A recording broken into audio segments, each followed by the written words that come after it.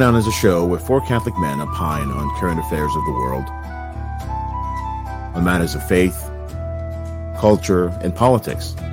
It's unfiltered, it's daring, and it's certainly unapologetic. The Rundown is a weekly news show. But it's more than that. It's a family of like-minded Catholics who are preparing for the coming chastisement. We cover church news, politics, and current events around the world, linking them in a way no one else does, giving you the perspective no one else can. The Rundown is not meant for children because it informs and prepares parents, young adults, seminarians, even priests watch The Rundown to know about the most pressing and evolving threats to the Catholic faith today. Brought to you by Restoring the Faith Media. RestoringTheFaith.com.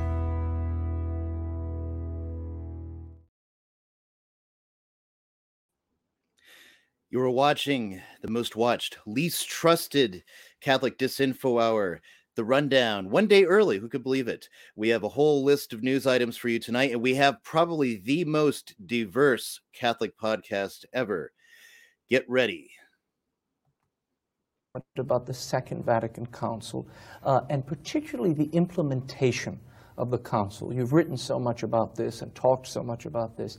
For people of my generation, I suppose the thing that most stands out from the faith of our fathers and grandfathers is the liturgy, the Mass. You have spoken about the reform of the reform, reforming the reform. How do you see that actuating? How do you see it concretely taking shape as we move forward? Generally, I would say it was not well implemented, the liturgical reform, because it was a general idea now. Liturgy is a thing of the community. The community is representing himself, and so with the creativity of the priest or of the groups, they will create their own liturgies, more the presence of their own experiences and ideas than meeting with the presence of the Lord in the church.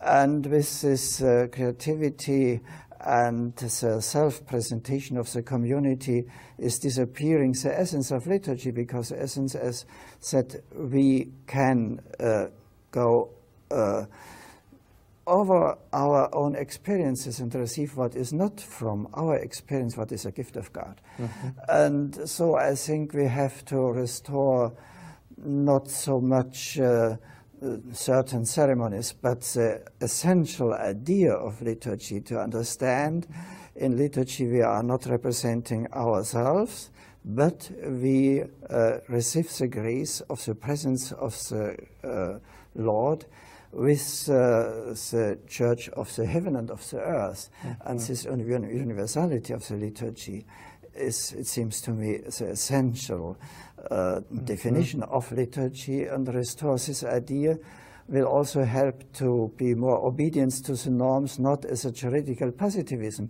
but really as sharing, participating what is given to us from the Lord in the church. And that sense of sacrifice and worship that you've talked about so eloquently, how do you see that being restored concretely? Will we see a return to the ad orientem posture, facing the priest facing away from the people during the canon? A return to the Latin, more Latin in the Mass? Versus orientem, I would say, could be a help, because it's really a tradition from the apostolic time, and is not only a norm, but is expression also of the cosmical dimension and of the historical dimension of the liturgy. We are celebrating with the cosmos, with the world. We are in the direction of the future of the world, of our history, represented in the sun and in the cosmical realities.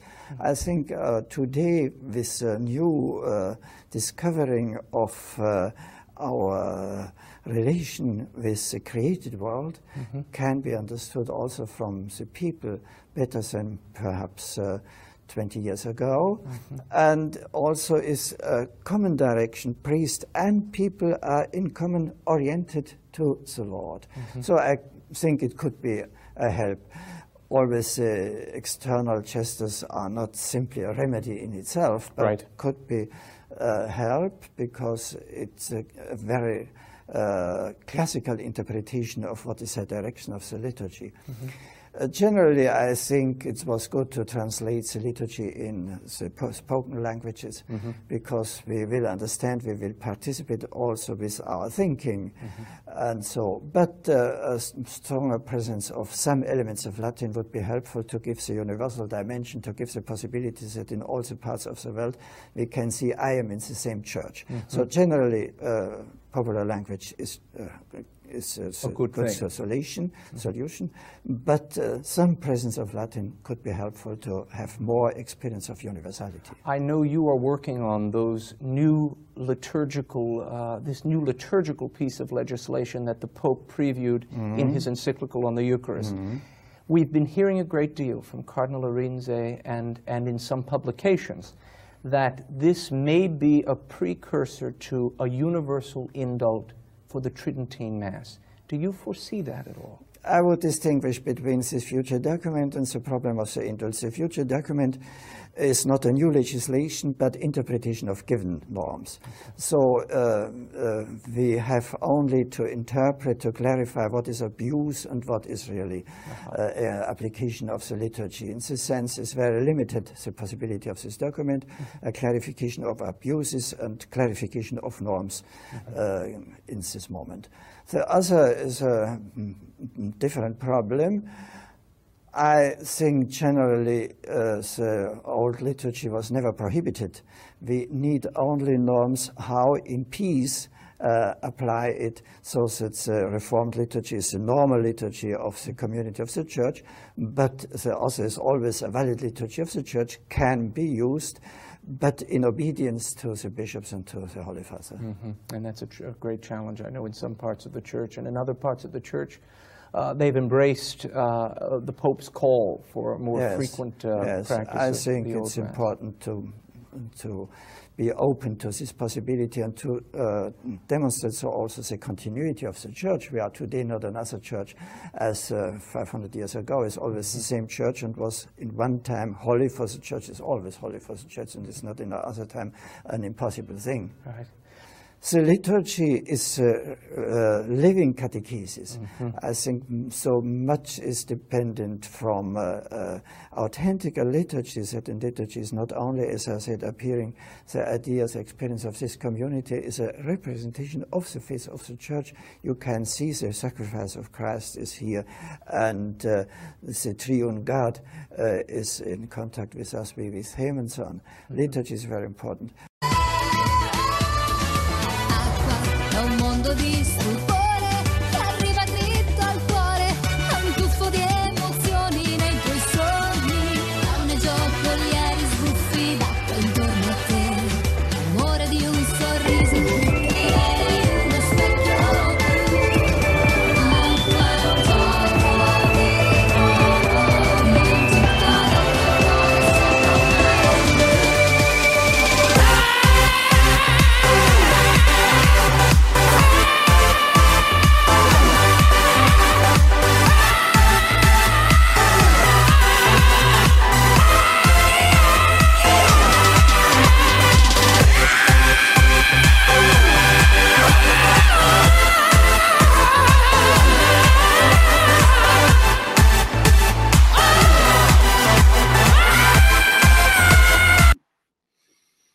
Welcome to the Rundown. We are here. Some of us are not, however. Mike is gone. Brother has, I forget what Brother said he had to do. He's got something better to do, obviously, than hang out with us. But that's okay, James, because our ESG score is going to go through the roof tonight, because we have for you special guests. Alberto. Hello, Ryan. Hi, James. And there we go. Adrian of Catholic Drive Time. Can we identify where you're from? Or are you going to get asked? Oh, it's too late now. All right. Whoops. Anyway, gentlemen, welcome. Thank you, Ryan. Thanks for the invite. Happy to be here. All right, so we get to it. That intro, of course, Pope Benedict as Cardinal Ratzinger, talking about the liturgy, a lot of ideas that I think it's a fair bet that most of our listenership's not too keen on, but they actually impact a lot of what we're going to talk about tonight, which brings us. It has been reported the Vatican officially put out a bollettino, that is an update, a rescript, as it were, that declares that bishops actually can't do what canon law says they can do, and dispense from various elements of Traditionis Custodes. That rather it all has to go through Bishop Roach, and so it's clarifying. Here, let me read the relevant portions, and we'll talk about some other things with that. So, dispensations reserved in a special way to the Apostolic See, the use of a parish church or the erection of a personal parish for the celebration of the Eucharist using the 1962 Missal, the granting of permission to priests ordained after the publication of Jailers of the Tradition, trademark, to celebrate using the 1962 Missal, etc. And so you can go on to the rest of the document, but and you can read it from Diane Montagna's page here on Twitter. But that is interesting. It is interesting in a lot of ways. And so, James, we'll go to you first. What do you take from this particular news item, this particular rescript of the Holy Father? Well, this is further clarification on what we have been ahead of, I would say, in many ways. A lot of people are still trying to understand Traditionis Custodes in a very friendly way, meaning that there's got to be some good that comes out of it, because it's a document being issued by Rome, and so there has to be some sort of benefit to them releasing such a document, whether or not it's to bring better order into tradition, being that a lot of dioceses now are offering this mass, and it's getting out of hand, the amount of conflation that goes into showing up at a diocesan mass and then having people there hold on to views that they consider to be dangerous. So there's a lot of radicalization. And so a lot of people view this favorably, surprisingly enough, right? They view this as a favorable document to sort of extinguish those radical elements from the diocese. And this is a way for them to see that through. But what this document is turning out to be, as more and more people are opening their eyes, to document really meant to clamp down on the traditional Latin Mass, not radical factors within the diocese per se. It's an attack on the Mass itself. And so people are starting to realize, oh no, we thought this was meant to flush out those radical trads who deny Vatican II. But in fact, this is a way to flush out the traditional Latin Mass. So right now, what I see this document being is a redux of the indult from the late 80s and the early 90s. This is basically reducing the amount of indults. And that's what this is again. It's creating an indult situation again, a particular indult situation, if I may add. And this is not good for Holy Mother Church. Alberto, I'm sure you've heard and read about this particular rescript. What are your thoughts on it? You're known for the extra spicy takes on Twitter. It's very interesting what's happening. So I know of a particular diocese personally where the bishop hadn't done anything about Traditionis Custodes, just left things going on as usual. And then eventually Rome actually wrote to those bishops that had not done anything about Traditionis Custodes. Rome wrote to them and said, you have to request permission because you're still allowing such and such and such that goes against Traditionis Custodes. And so this particular bishop in this particular diocese, not even going to say in which part of the world, he wrote to Rome, and to everyone's surprise, Rome's response took a good while. And when the response came, it was basically just let them keep going as they are going. And the only restriction was they could not publicize the mass times online. That was the only restriction, and that came about a month ago. So the question was Rome sending that response because they knew that further restrictions were coming, where the bishops were not going to be able to circumvent around those anyway, or maybe the specific cleric that wrote this response is somebody that's a little bit more favorable toward tradition. So obviously something that we will never know. However, as James said, it's evident that it's an attack on the mass. And then Roach said about maybe a year and a half ago in an interview that the traditional mass represents a different ecclesiology. So they definitely see it as something different. And then to add on to that, what I thought was very interesting in that intro interview with Raymond Arroyo and Cardinal Ratzinger at the time, is that it seems as if the modernists, which I would include, of course, Cardinal Ratzinger in there, the modernists, they are acting as if this is a new church, because they're like, well, we need to figure out what is the best balance. Why? And the question is, why aren't you just taking what has been handed on to you? Mm-hmm. Adrian, same thing. Let's get going around the horn. What are your thoughts, your reaction to this rescript? It's funny because who here was surprised? Anybody? No, nobody's surprised. Okay, because it's very interesting. This happened, and bishops are. How do I put this in the most charitable way possible? They're excellent at seeing where the wind is blowing and making sure that they don't get themselves in too much trouble.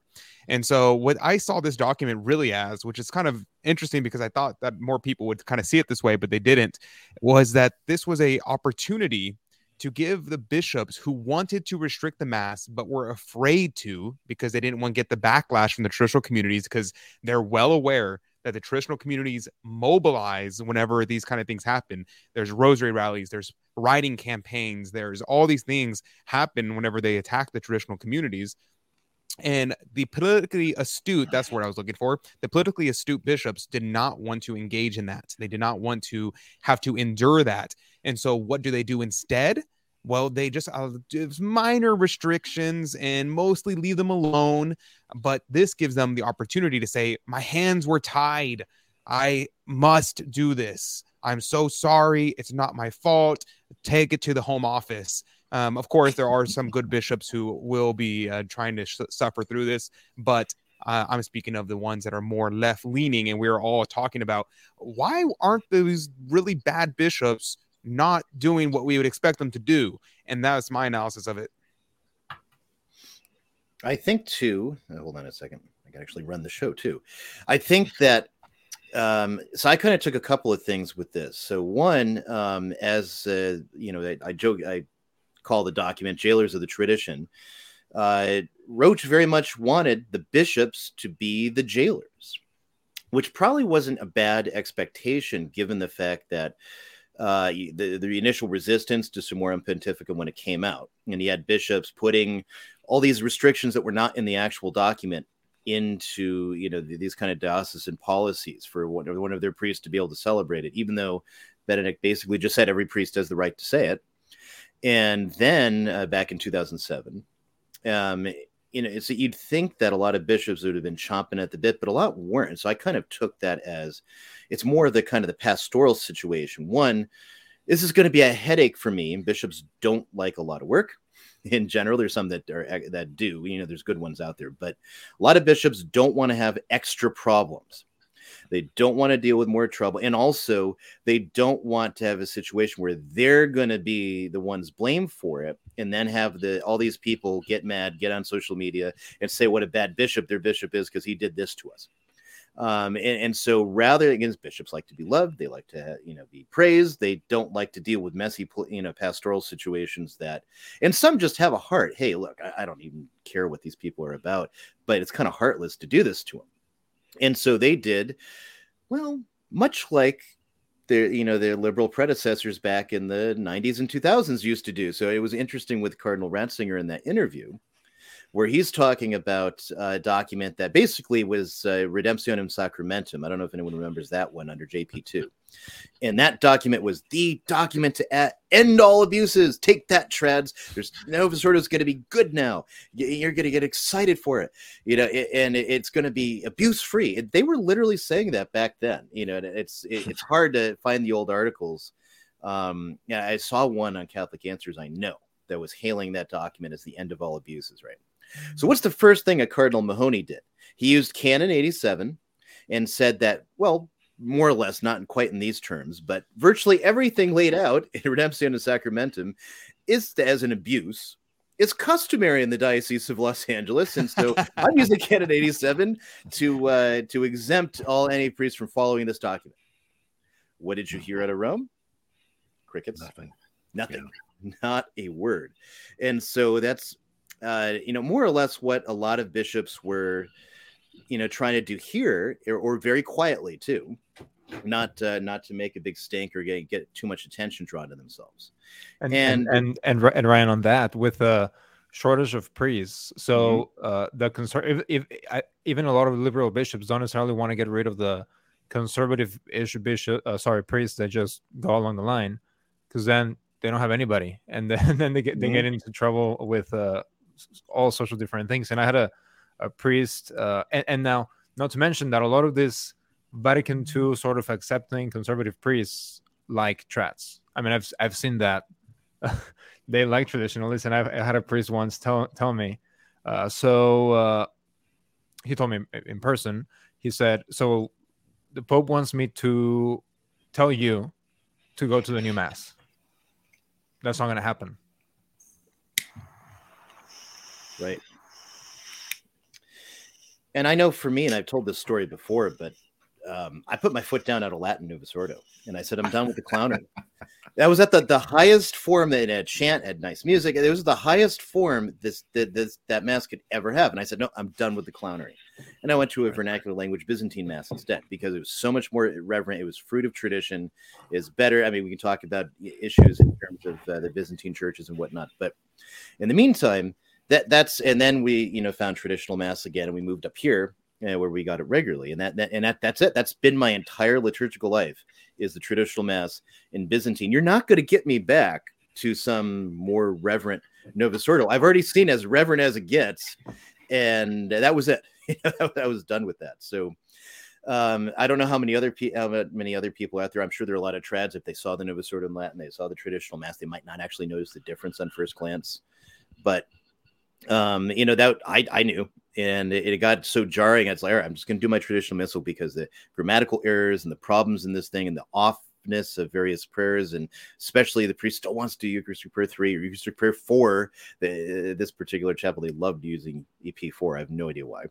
Not the Roman canon, but so you could hear all these, different, and I'd be like, all right, I'm not, especially at that time, I wasn't as strong a Latinist as I am now. And even now, not the greatest Latinist that ever was. But, I was like, all right, I could be making a mistake. I look it up online, and other people were talking about it, right? And I even see articles like Father Zusseldorf would write about it, different things. Oh, yeah, this is actually a kind of cut and paste. Nobody actually knows if this prayer actually makes sense, and they're talking about these. All right, it's not just me. So I just got out my traditional missal. And, and that made it worse. Because now it's like stark night and day, all the ritual that was cut. It's not just the Latin. It's not just, this or that little thing that they added here or there. It's the entirety of all of it, and the archaeologism and antiquarianism that goes into so many of the decisions of changes they made to it and everything else. And what's even more pertinent is how, you can see this more, especially with the Ratzinger reform, that, his attempt at the reform of the reform back in, I believe it was 2009 or 2010. I don't remember, where basically he looked at certain things and decided that certain things needed to conform to prior standards. Case in point, looking at the for many, and seeing that phrase, people actually had been writing about this. I think Michael Davies actually wrote a book, using that as an example of what was wrong. It's like, what's happening here in this consecration? Is this actually formulaic to I mean, what the way we've understood it throughout the years, or are we taking out for many entirely? And is this a trial balloon? Because it seems like the masses being said right now are all invalid because of this phrase here not being there. And so when those changes came around, people started asking themselves questions. Well, if they can change this aspect of it because we've complained about it for so long, what else can we glean from this? And, or are there other things with this mass that are deficient or that are lacking? And the more they ask these questions, the more they realize, well, you know what, rather than looking at this reform of the reform and, pushing forward, we're just going to go to a place where they actually offer the traditional Latin mass. And that's what myself and, a few other people started doing at that time is, you know what, we're done with this trial thing here. We're done with the incremental movement toward tradition. We want tradition and we want it now. It's very interesting, James, you say that, because I was thinking about something similar whenever I think about the new mass, even whenever you think about like what Ryan's talking about, the unicorn mass, the most beautiful, most perfect reform of the reform, Latin Novus Ordo. It's the best mass ever. It's just as Vatican II attended. And you think about it, and once you realize the mass is not something that can be looked at in a vacuum, it has to be looked at in its context, because all things have to be looked at in its context. And you realize if you took the Latin Novus Ordo, the perfect one, you took it out of the universe and you place it in a vacuum somewhere, and you said, okay, well, it's not that bad. It's actually kind of nice. But then you look at it in comparison to what happened, and you realize that this was intended to be a destruction of the old mass. And you look at what's been taken away, like Ryan's talking about, the stripping of this, the stripping of that, the changing of the words here, the unprofessionalism and the Latinization, which I don't know any Latin, so I would never have noticed any of that. But you notice all these little bitty things that are happening, and you say, how did we get here? If it was in a vacuum, you'd say, oh, well, I guess it's just always been this way. Well, then okay, I guess it's fine. But you realize that what was taken from us, something that was there before, and it was destroyed in order to bring about this. And that's the real reason why that even the most perfect one ever with all the proper intention, everything, it's still lacking, because you realize it was something that was, it came out of a desire to destroy. Now, obviously the individual priest, they may or may not know anything of that, but I'm talking about the architects. Oh, yes. And you talk about the architects there. Let me just drop something here for people to understand is there. One of the translators, one of the early translators, I believe his name is Father Somerville. Ryan, you may have his actual name. Canadian. That's right. I can't remember his first name, but you're in the right track. That's his last name. Somerville. Yeah, who actually worked on the interpretation, the vernacular interpretation of the Mass, came 180 degrees back to tradition, because he realized what he had done. He realized he had aided in the destruction of the Mass of Holy Mother Church, and he came back to his senses just before he died. And then this is kind of the destruction that has been left in the wake of all of this. And people whether it's many or whether it's few, but people are waking up. It's taking people a long time, but they're waking up. It started with few numbers, and now the numbers are increasing. And none of us here, four of us talking here, none of us were born into this tradition, so to speak. We had to learn for ourselves. We had to open our eyes. We had to ask questions. Sometimes the questions were not very popular. I was a thorn in my bishop's side. I was a thorn in my Novus Ordo pastor's side. I forced him to do things that he didn't want to do just because I was asking questions. And I was concerned not just for myself, but for my family, and how we intended to stay Catholic in an atmosphere that was basically telling us that we needed to appease the world, and you start looking at this, just like Adrian was just saying, you start looking at this and you go, well, this is all good and nice, but in comparison to what we've had in the past, what are we actually gaining here? And why these little bite sizes? Give us something more substantial. And that's kind of where we are today with Traditionis Custodes. People are starting to see now this is not something that we can just ignore because it affects the rat trads. It's going to affect everybody. We just need to take a quick pause because, well, you're catching us on Restoring the Faith because we still have a strike that keeps us on our own channel, on the Rundown channel. Probably something Mike said. Since he's not here, I can we can blame him for everything. But we are also on Rumble, and I had the Rumble link earlier up in the comments. I'll put it in again. And we are also streaming on the Crusade channel. Radio the way it should be, our partner network. And so don't forget to check out crusadechannel.com. Alberto, if I could bring you back in on the questions of the Novus Ordo, because, well, Jailers of the Tradition says that the Novus Ordo is the unico in Italian, which means the sole expression of the Roman Rite, and they don't seem to have any problem with things like this. Elevar esta plegaria pidiendo por todos los fieles difuntos, especialmente el jueves pasado que falleció mi padre Gustavo Rodríguez, para que el Señor lo tenga en su santa gloria. Escúchanos, Señor. Padre bueno, acoge estas intenciones que te hemos dirigido con fe y humildad. Por Jesucristo nuestro Señor. Amén. Ahora nos unimos con el canto de ofrendas. Why? Points to the one priest puppet for having a Beretta. That's pretty cool. I was thinking the same thing. Otherwise, what in the world? But hey, it's the sole expression of the Roman Rite now, Alberto. The fullness. Yeah, I was walking around Rome and the papal basilicas and all that stuff, and I thought it was interesting that there was a lot of reverent bogus ordo masses going on, and there's still something and a lot that felt off about the whole thing. It just felt as if people were trying to be extra loud, and at some point I'm in St. Peter's Basilica and I'm at the tomb of St. Pius X, and I overhear an American priest preaching to obviously an aging congregation saying, well, thanks to Vatican II we can now understand the rites. Totally had nothing to do with, I assume whatever readings they were doing in that mass, but they can keep the attacks going, to be honest, because at the end of the day, the way that I look at it, my grandparents were married in 1962. There's pictures of their wedding, and it's a traditional Latin mass, and then their children don't go to mass. They don't go to the Novus Ordo, and then my cousins, my siblings, etc., don't go to mass. So it's a total failure. It's a total rejection of people in general. And then people that don't even go to mass, they tell us, well, it's because you're schismatic, whatever. But then I went to a funeral, quote unquote, mass recently, and the priest there said, well, it's a Saturday and it's after 4 p.m. or something. He's like, so you don't have to go to mass tomorrow, Sunday. They don't even want to go to their own masses. Right.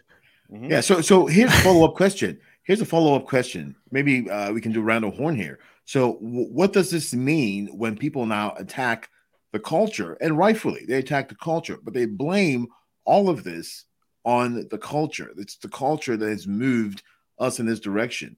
But here, Alberto is telling a story of something he experienced, at a funeral mass on a Saturday, done by a priest. What does that have to do with the culture that people are so are blaming as the sole reason why the world, especially in the church, is now gone bonkers? Yeah, for sure. Oh my goodness. I was thinking while you're saying that, the word culture, we talk about this. Many people have said this. I'm not unique or very smart, but the word culture comes from word cultish, right? And what is your cultus but your religion?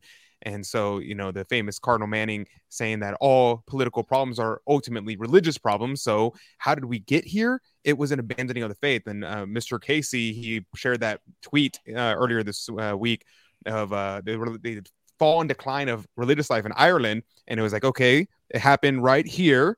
And this is when the Second Vatican Council happened. And I made the point, oh, yeah, and make sure you recognize they have no correlation whatsoever. It was literally anything and everything but that.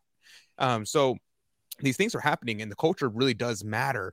And like Alberto was saying, these things are affecting our families.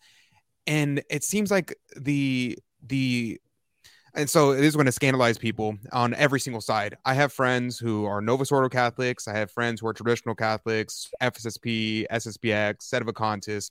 I have friends across the board. I have friends who are non-practicing Catholics. And probably the one that'll get me in the most trouble is having friends that go to the SSPX. But I have a friend who he was at, and I would try to refrain from telling anyone's names, but I have a friend who just got fired from his job as a principal at a local Novus Ordo Catholic middle school. He attended the SSPX chapel in his city, but he also attended mass at the church. So he was fine with going to the Novus Ordo on some days. So he would go on Fridays, and every now and then on Sundays he would go to the Novus Ordo at the school he was principal of. And he was fired from his job. Why? Because he was divisive. How was he divisive? Well, he brought in the Baltimore Catechism. That's one thing he did. Two, he talked about chapel veils, and 5 of the girls in the school decided to wear chapel veils, and he was reported as forcing all the students to wear chapel veils. He would receive communion kneeling and on the tongue. These things that were very simple. He terrified the children by talking about hell. And what was the other thing? The other thing was, and he mentioned, which is unrelated to Catholicism, not directly, but indirectly, he mentioned rigor in education. And they said they want the kids to be happy, healthy, and having a good time. So this is a huge situation that we're seeing here. And what is his crime? He's being too Catholic. And that's what we're seeing. The only crime that you can commit in the church today is to be too Catholic. And there's probably going to be a lot more of that. Essentially, the beatings will continue until morale improves.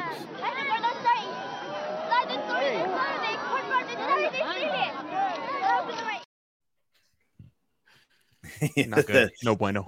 Yeah, exactly. Until the morale for the Novus Ordo improves. And on that vein, too, there's also been a lot of discussion because apparently there's going to be another document that's going to come out in Holy Week, right? And the beginning of Holy Week. And then, granted, it's going to be a lot of speculation in this segment, but some of the details that have been said is it will be an apostolic constitution, which is the very same type of document that Pope Paul VI used to usher in the Novus Ordo anyway.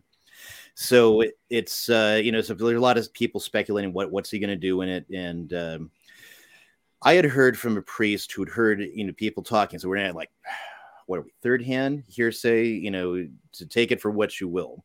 But he hasn't steered me wrong on stuff before. He said one of the things that he's heard talked about is forbidding the faithful even in the fraternity and the Institute of Christ the King or other Latin Mass orders that are in full communion from going to the Triduum Masses, that they're going to have to go to their territorial parishes, that is, go to the Novus Ordo.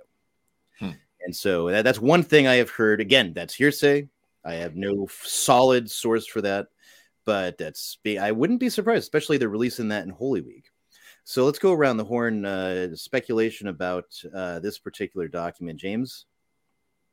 I mean, I think it's very likely, but some have also speculated now that since we just had this drop of the rescript, that it might be something to note that something bigger might not be coming. But I'm still expecting a bigger hammer to drop. Whether or not it falls on Easter or Holy Week is not something that I'm 100% confident, but it's certainly, I think it's coming one way or the other. It doesn't have to be within the next 6 weeks. I certainly think that, the original drop of Traditionis Custodes is definitely a movement in that direction. It doesn't matter how we want to look at it. I mean, in the end, they're going to try to force people to put some sort of incense in and burn the incense along with the Vatican. They want people to be married to the Novus Ordo, and if you have traditional priests, they might say, well, we'll give you your mass if you personally go to Holy Thursday and basically, participate in some sort of reverend, what do you want to call it here? Well, in this case, the Chrism Mass, I think you're referring to, right?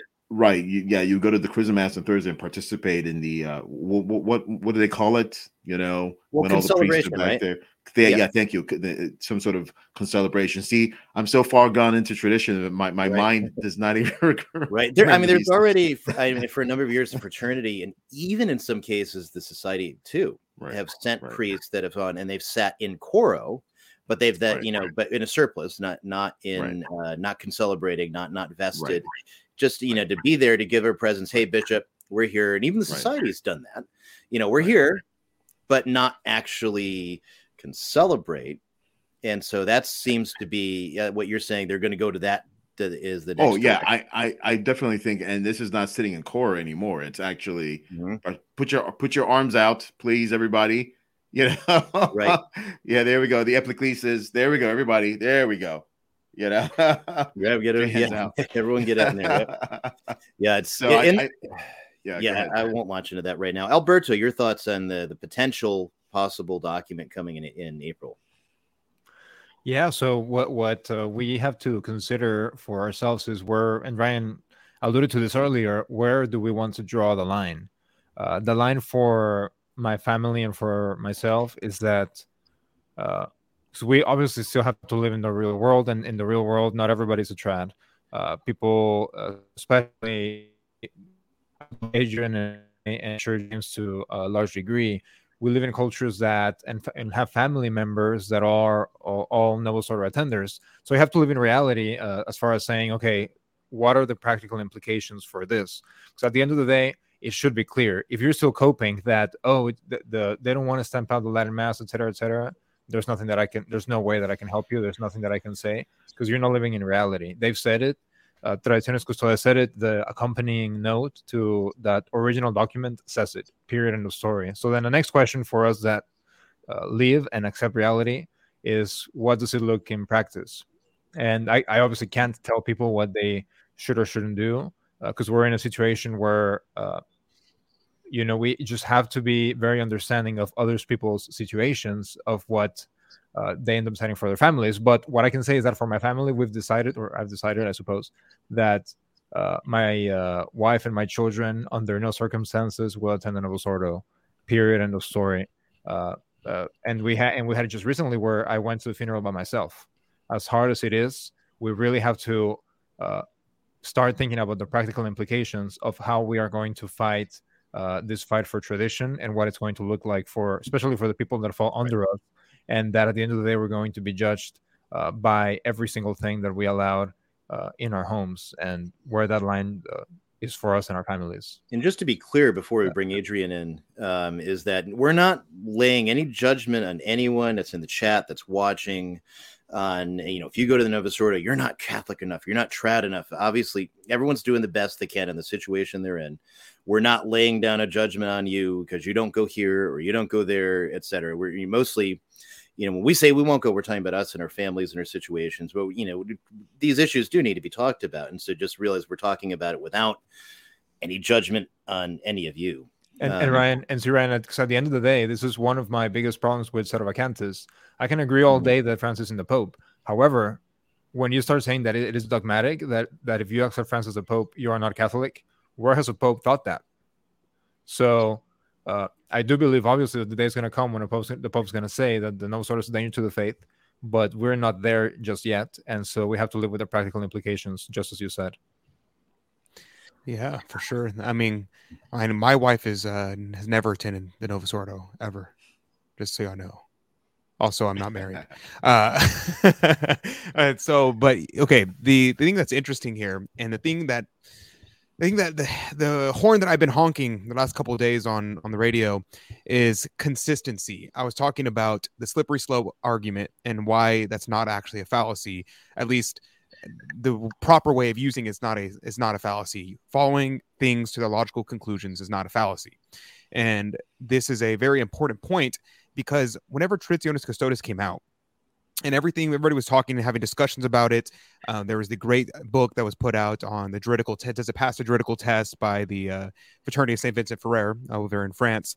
And here's the real question here. The real question is consistency. And the reason why I say that is because I know when I was taught that in religious life, the idea here is docility and obedience. Repeated over and over again, docility and obedience.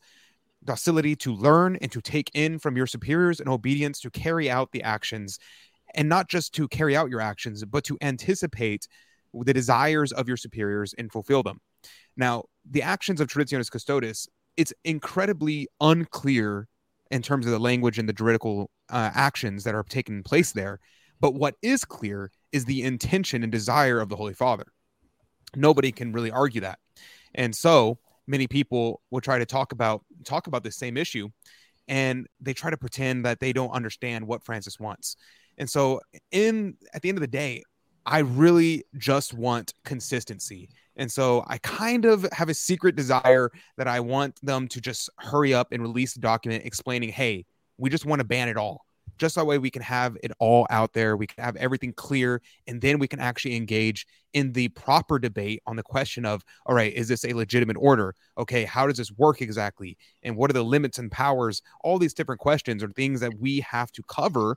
But instead of actually dealing with the real issues, we're battling over what was the intention of the Holy Father, or, oh, he meant this, he didn't mean that. Oh, did he mean the Ordinariate? Did he not mean the Ordinariate when he's talking about that? What about the Dominican Rite and the Seraphic Rite? Do those count as under the Unica? All these different questions, but we all know he meant to get rid of it all. Right. And here's the question, people are asking this question. Does this also specify the 54 missal, or is it just 62? Because the document explicitly states 62. And so what loopholes are looming around this? People are just asking, the question, because guess what? There's no clarity. There's never been, clarity throughout this whole thing. And here we are with rescript number 1. Is there going to be rescript number 2? These days, I think the best policy is just to do, and then ask for forgiveness later rather than ask permission first, because then you're just going to give them an idea. Oh yeah, we better ban that too. And it's I forgot about that one. Thank you for reminding me. Right. Yeah, I hadn't thought of that. Thanks for reminding me. Yeah, that's banned too. And likewise, all the religious order rights. And that's one of the huge impoverishing things is the rights of the religious orders. The Dominican Rite. Cistercian rite of Mass. The Benedictines never had a monastic rite. They always used the Roman rite, but the Cistercians developed their own rite.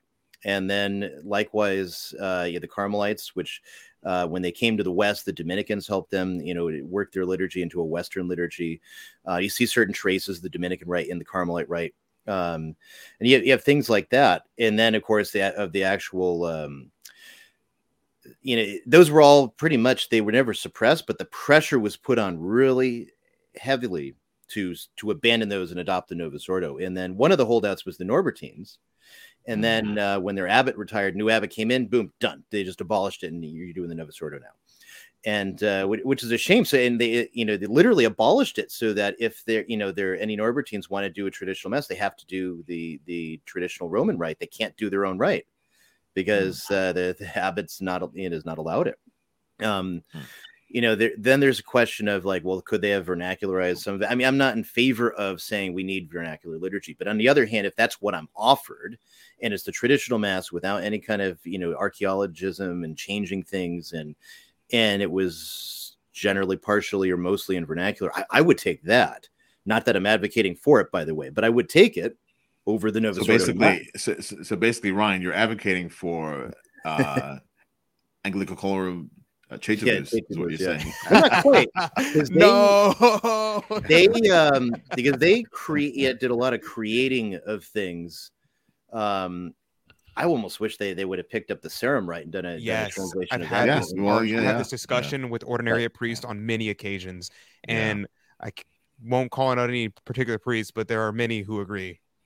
Right. Do you think, in some regard, do you think all of this, I mean, when you think back to the actual document itself and what we were left with Sacrosanctum Concilium, even stemming from that, people want to go back to Sacrosanctum and say, well, this is where we're drawing our understanding of what was to be done.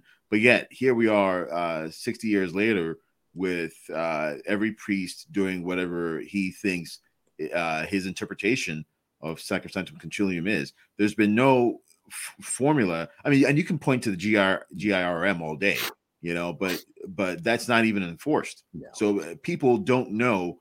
It's like they're operating without any sort of a directive. It's just it's every man for himself. Whereas when you go into a traditional rite, at least you have the book there. And people who celebrate the traditional Latin Mass, they feel the need to follow to say the black and do the red. I think we've talked about this a bit before, but it's the not following the red is more or less a feature, not a bug. It's the culture that has been reinforced whenever the faith, it's like, oh, why don't you just spend time in your parishes? And if you see problems, write the bishop. We did all that in the 80s and 90s. Faithful Catholics did that. They wrote the bishop when the priest was creating his own prayers and changing things to invalidate the mass and saying heretical things, and nothing was done. But if someone came out and said that even a Novus Ordo in Latin priest would get suspended for that back in the 80s, in the 90s, one of the first indult mass I went to, there was this old French Canadian priest that he was actually a great priest. He had done a Novus Ordo in Latin before, like when they couldn't get the indult, so he'd done that. And priests in the diocese tried to claim that that this was disobedient and wrong, and that was a Novus Ordo in Latin. So it's like you can go back to Sacrosanctum Concilium and say, hey, well, what about this section that says that a mass has to be in Latin and the people need to know and say their parts of the mass in Latin, that the priests have to say their breviaries in Latin. It doesn't give any exceptions either, by the way, unless the priest is mentally handicapped. And then it says that Gregorian chant is the proper music of the liturgy. I mean, it's practically thrown out within a couple of years. It's, in favor of some of the worst trash that's ever been formed in a church. You could go back and point to that and say, hello, what about this? It doesn't matter. That was never meant to be what was going to be followed. That was meant to keep too many bishops from being alarmed. That was just dressing. I mean, and you mentioned like Father Somerville, Louis Bouillet, right? He has his memoirs out about the ridiculousness of how the Novus Ordo came together. And he was right there. And he was a part of that whole process, even cooperated in that whole process. And later he hated the whole thing. Waiter, please, can I get another napkin? Yeah, right. I got another Eucharistic prayer to write down, and then creating that mythology of that they put out there that this is the oldest prayer in the church. It goes back to Hippolytus, the martyr in the second century. It's like, maybe about 18 words of it that don't even form a complete sentence, and the rest of it was all made up. Yep, that's right. But, I was told. I'm trying to say this in the most without calling anyone out. I'm very hesitant to try to make fun of people, but I was told this, and this is what I believed for a while because I was taught, and I would just, I would believe what people who were my superiors would tell me. And I was told that Eucharistic prayer was written on a napkin, and I was told that. And so they didn't hide that, but instead of saying that it was bad, they said it showed the brilliance of Bugnini, that he was able to come up with it on the spot like that. Like he was just so brilliant and such a holy man that he just was sitting there. He just came to him and he knew that this was the answer and he wrote it down and created this mythology around it. And I was like, oh, wow, that's amazing. And whenever I started which is very interesting, I was told a lot of things that were very true about the council, about the documents, about these things. And so whenever I started being exposed to another perspective about the exact same stories, they were telling me the exact same story. So I was like, well, neither of y'all are lying to me about the actual events. You are just telling me different things about the conclusions. And it really changed everything for me. So I think that's kind of amusing. So last thoughts on this subject before we move on. One of the elephants in the room is, well, what's going to happen to the fraternity and the institute? James, you touched on that a little bit earlier, because hitherto they've been exempted. And you saw, the usual like Articelli and whatever coming out saying, hey, look, the fraternity got some special thing for Francis. They're going to be exempted for how long? And I also see this document having, more things dealing with them. And so, like at the present, they're exempted from all this language in Jailers of the Tradition about, you can't use a parish church, you can't use this, you can't use this.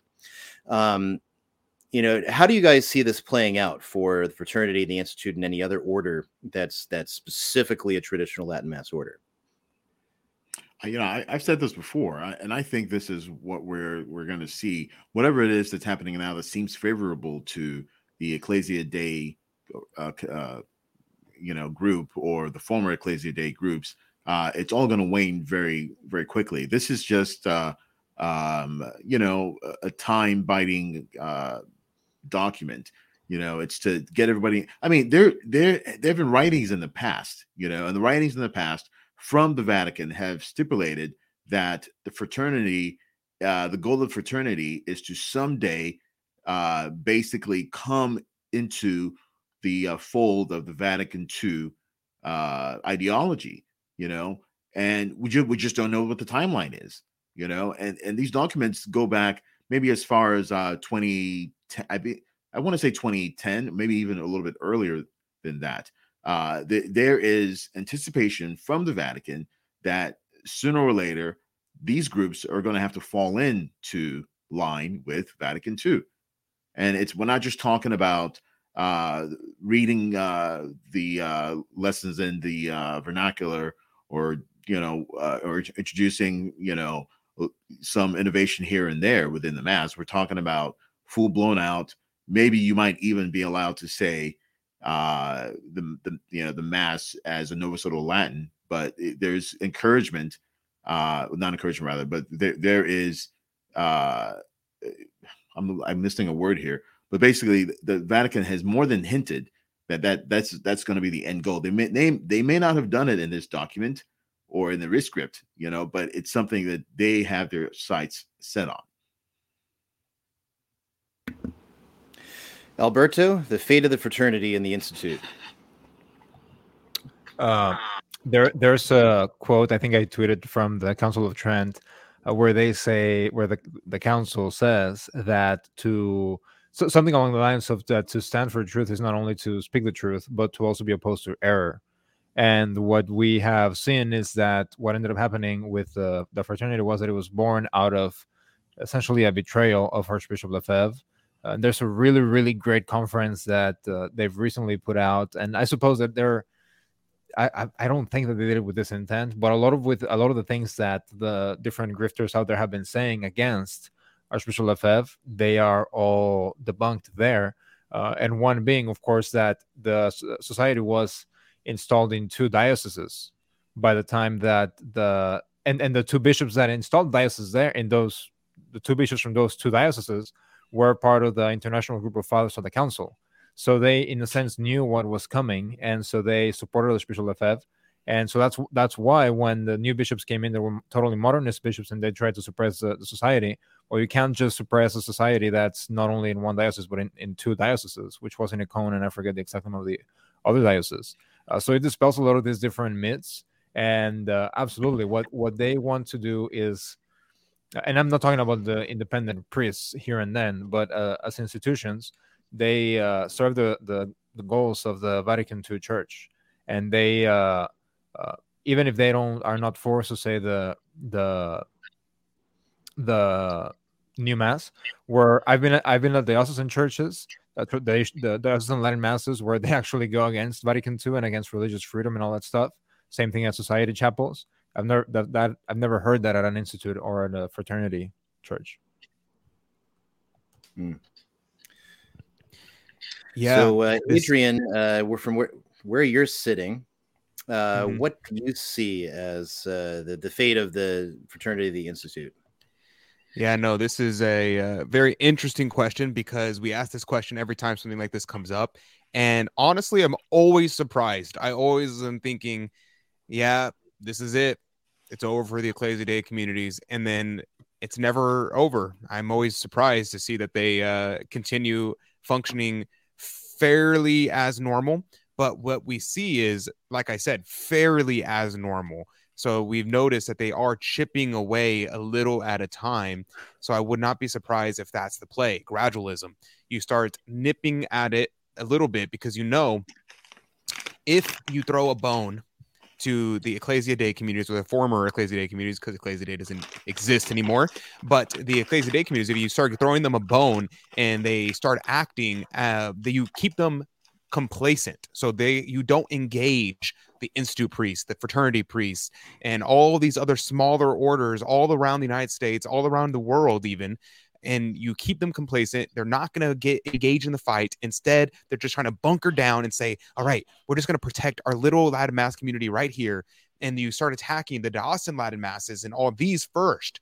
You divide them, and then you can go after the Ecclesia Dei communities, because once they're divided, you've already weakened the morale, you've lost the momentum, and all these other things are happening. So it's actually a really brilliant strategy to just slowly chip away at the Ecclesia Dei communities until there's nothing left. So that's what I think the strategy is there. So I don't think that they're going to be gotten away with in this case either. I don't think it'll happen until they've completely gotten rid of the diocesan structure.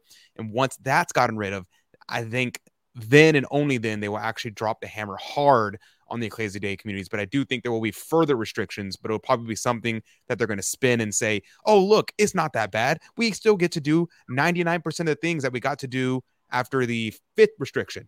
So that's my thoughts. Okay, we have to pause here real quick just to note that we are here on the Restoring the Faith YouTube channel, because Mike got our other channel shut down for a couple weeks. And we're also on Rumble. And we are also streaming on the Crusade channel, Radio the Way It Should Be, with our partners there. Go to crusadechannel.com. All right. So before we make the transition to the next news article, there's one thing maybe to bring in, because we're looking at this. I was talking to a friend of mine last night, and he was expressing kind of his dismay at a lot of things that are going on. And he was, describing the state of a Catholic he knows that, goes to the fraternity, was a good Catholic, wife and kids, and has raised them all in the faith and catechized them. And he was describing this friend of his as almost completely losing his faith. He's just stopped, and he can't understand how the gates of hell haven't prevailed with the things that are going on in the church now. And he's just stopped doing everything. And it's a really sad story.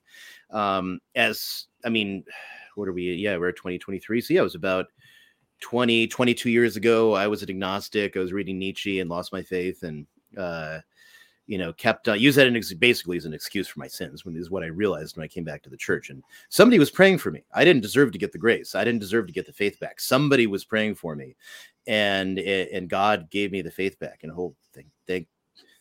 So glad that He did. But I see something like that, and I say, I get it, because I remember what that's like. What do you guys say to that? How do we read the gates of hell shall not prevail against the church, when we have daily, you have all around the world that one we brought up earlier. If only that was like this off thing that's done here and there. I've seen it enough times. I know it happens. There's heresy from the pulpits. You have gay sex parties in the congregation of, Doctrine of the Faith's offices, hosted by a cardinal, Coco Palmerio, right? You have the Pontifical Academy of Life gutted, and now it's filled with people who are pro-abortion and want to change the church's teaching on birth control and chip away at it. And its cardinal had a homoerotic mural of himself put in his titular church, right? You have these off-the-cuff statements of Francis that range from Male Sonans and Offensive Piarum Aurium all the way up to at least seeming heretical, we'll put it that way, if not worse. And, how do we get to, where's the brass tacks? When it is to someone like this individual my friend was relating to, when do the gates of hell, how do we say the gates of hell have not prevailed? Looking to strike a hopeful note, by the way, but we'll see. James, looking to strike a hopeful note. I've been blessed in my lifetime to come to tradition and to understand things a little bit differently than I did prior to a tradition. And I think about it. When I think of those martyrs in Japan, or even those people who are disconnected from the reality of the church and what the church was going through, in that time. I believe it was the 17th century. The Japanese were without priests, and they were without any sort of without the ability to hear mass. But yet they prevailed. They knew what the faith was, and it was a faith that had been handed down to them, without any admixture of what we would consider heresy or in my understanding, especially today, if we're given the gift of this faith that we have, it's not to say that we're special in one way, but this is a call to action, right? So we're being called to act with this grace that we've been given, and basically we're lights to the world. We're supposed to light this.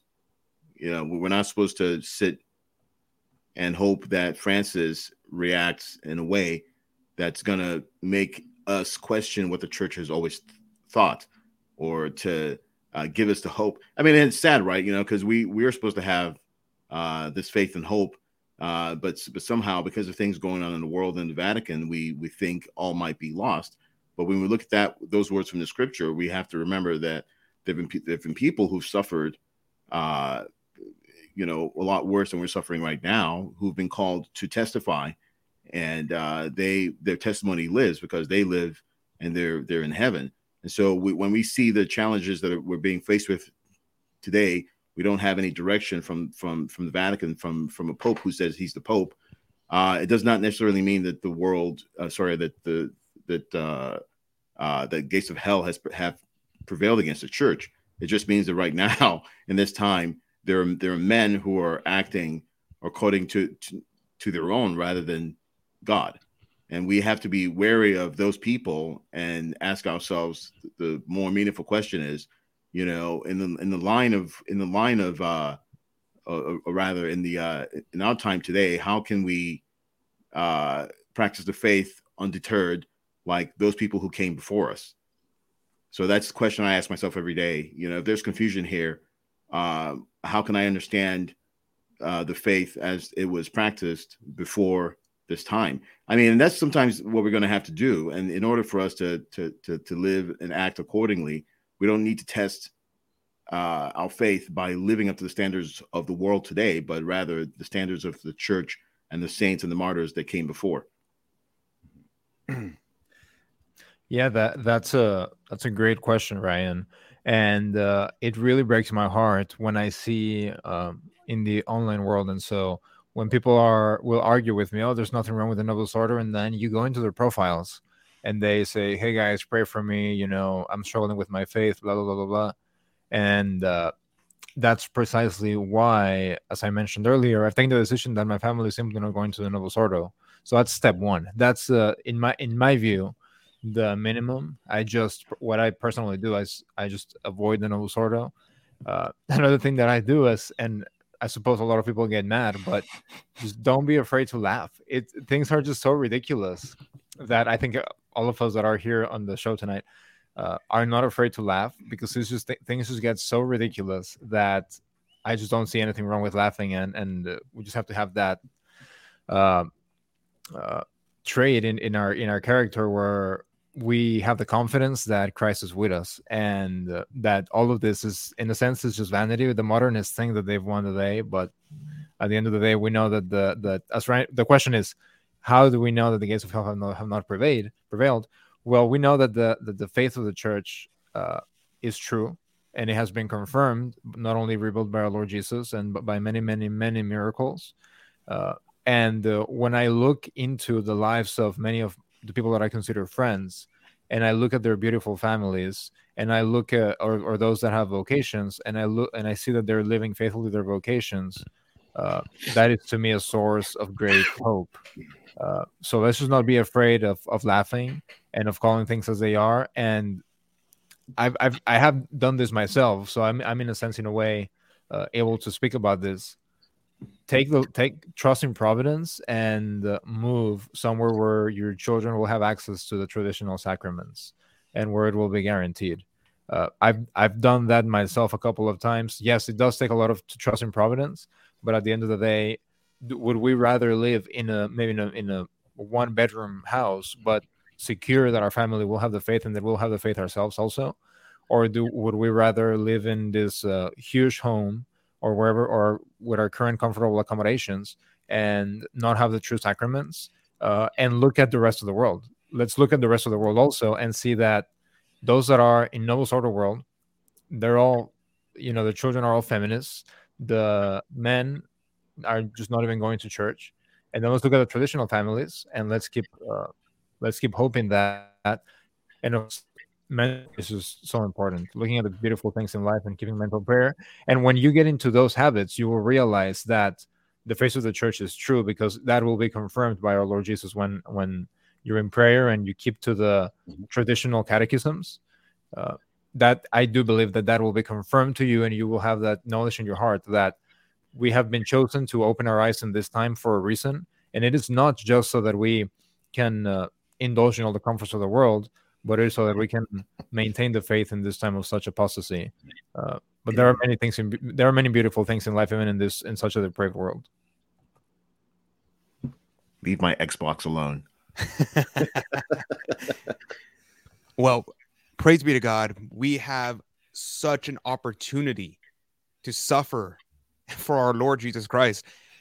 Our Lord has said to us, what did he say? He said, take up your cross daily and follow me. Take up your cross daily and follow me. So what a grace that God has given to us to be able to suffer every single day in the church. Because in times past, people suffered physical evils, where they had opportunities to be physical martyrs. But in our day, we have the opportunity to be martyred every single day, a slow and agonizing death. And what will we do with that? Will we bury our head in the sand and allow ourselves to be overtaken? Or will we recognize that the enemy is surrounding us on our left, on our right, in front of us, behind us, all around us? The enemy is there. And what shall we say? Will we cower in fear, or will we rise up and say, the enemy is exactly where I want them? It reminds me of the fiery prayer of St. Louis de Montfort, and where he said, and we, great God, although there is so much glory and profit, so much sweetness, and so many advantages to be gained by serving thee, shall there be so few to take up thy cause? Hardly any soldiers under thy banner, nary a St. Michael to proclaim among thy brethren in zeal for thy glory, who is like unto God?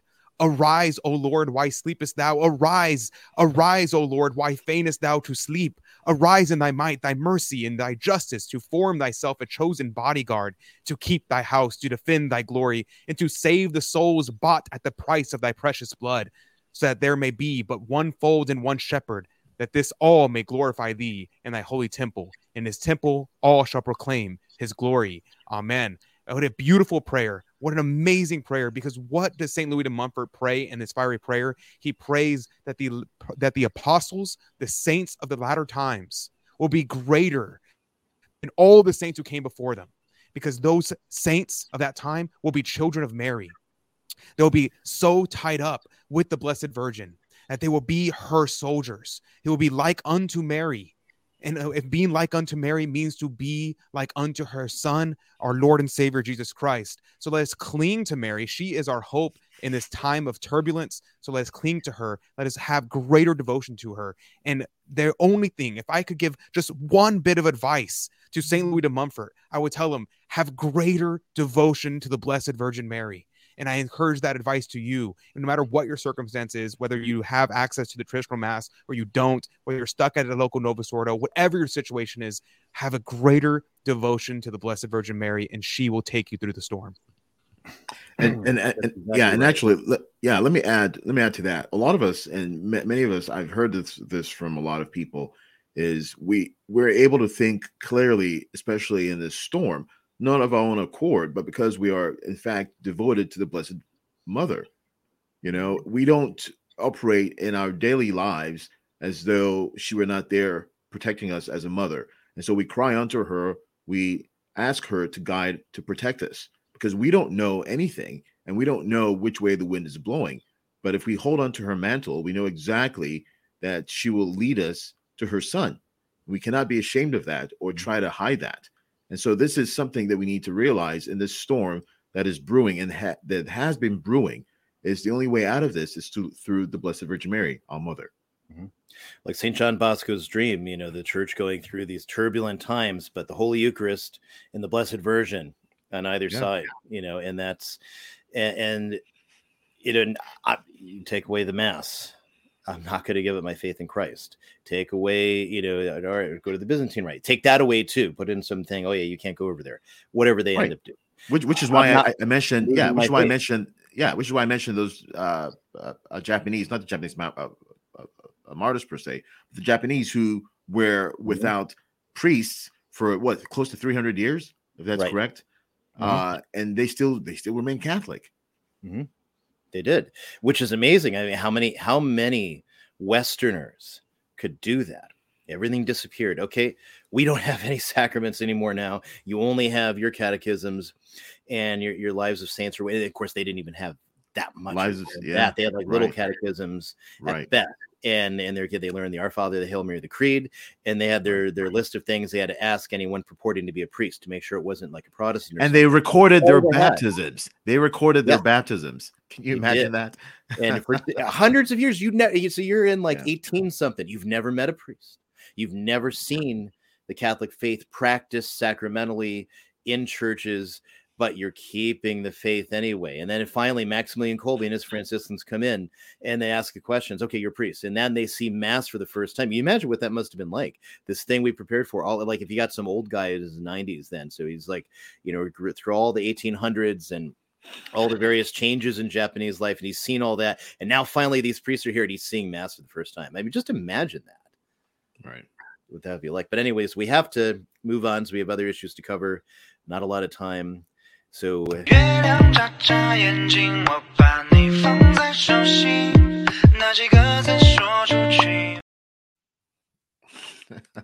we had a news item recently.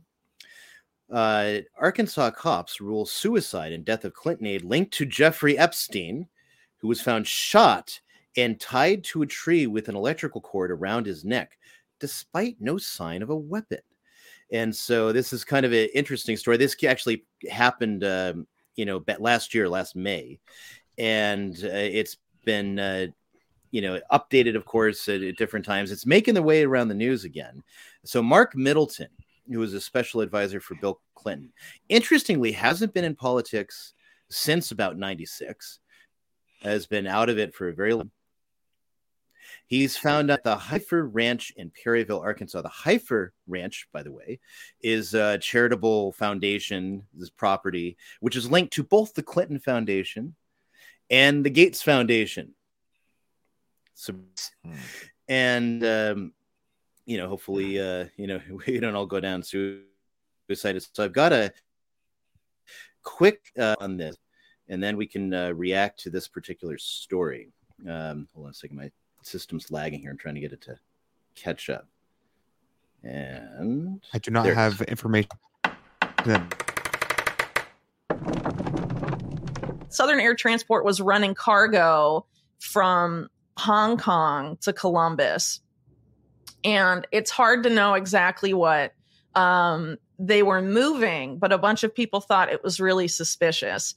I think I finally figured it out. And a lot of it has to do, I think, with who Epstein was meeting with at the White House at the same time that they were getting Southern Air Transport to move over there, which is Mark Middleton.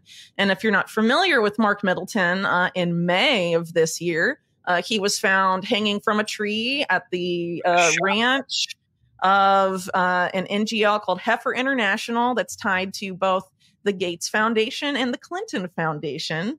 So that's fun. Hanging from a tree with an extension cord around his neck and a shotgun blast to the chest. It ruled a suicide. All photos and media taken at the scene of his death has been blocked by a judge. So, that was just a couple months after the visitor logs of Middleton and Epstein at the Clinton White House in the mid-90s came out, and it was revealed that what was previously thought to have been five visits was really 17 and in less than 2 years.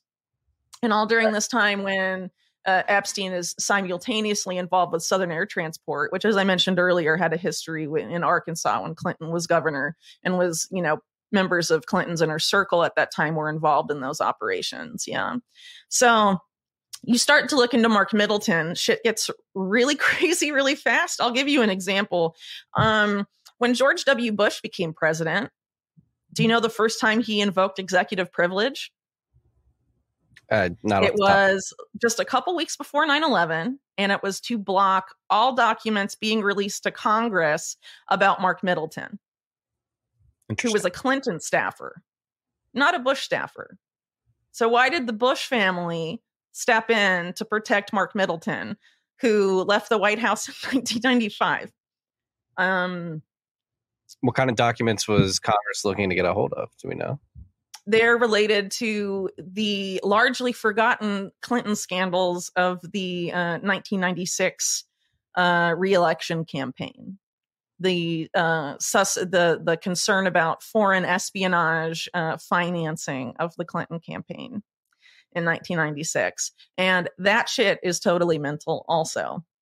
And man, if you start to look into that, it becomes pretty clear pretty quickly that the Clinton kill list is about like 34 people short of what it really should be. My mind, like going back to Middleton, like what beans was he about to spill if they hung him and then shot him in the chest with a shotgun and just left him there? Why did they wait until this May to do it? I think it has to do with the fact the visitor logs about him and Epstein came out, and people are going to start looking into who was Mark Middleton. And when you start going down that road of who was Mark Middleton, it gets really crazy really fast. And then you see that the Bush is child Bush, W. Bush steps in. His first invocation of, executive privilege as president is to protect this guy who had resigned like 6-ish years prior from the White House, left in February 1995. Yeah. Epstein's last visit to the White House was just before Mark Middleton left in January 1995. He stopped going when Middleton was gone because he was meeting mostly with Middleton. But his first visit was signed off by Robert Rubin, who became Treasury Secretary and whose deputy was Larry Summers. And while Larry Summers is Robert Rubin's deputy, he's flying on Epstein's plane way before he becomes president of Harvard. And another crazy thing about Robert Rubin, before he was in that position where he brought in Epstein to the White House, he was, I think at that time, he was head of the National Economic Council or something like that. But before he was in the Clinton administration, Robert Rubin was head of Goldman Sachs at the exact time that Goldman Sachs was taking a ton of heat because of their involvement in Robert Maxwell's illegal business activities and the theft of pension fund money and all of this stuff. Goldman Sachs intimately involved in that, and Robert Rubin would have too. So the guy that, was intimately involved in Robert Maxwell's financial crimes brings Jeffrey Epstein to the White House on his first White House visit. I believe that together we can make America great again. And with your help. Well, so that was Whitney Webb, by the way, in case anyone's wondering. You can find her on Twitter. Very good investigative journalist. I do apologize for the profanity in there. I forgot to edit that out. Right. One thought I have, and people are probably not going to catch this, is Robert Maxwell there, who's dealing with what's his name? The Treasury Rubin. Who's dealing with Rubin is Ghislaine Maxwell's father. Mm-hmm. So and he was an MI6 agent.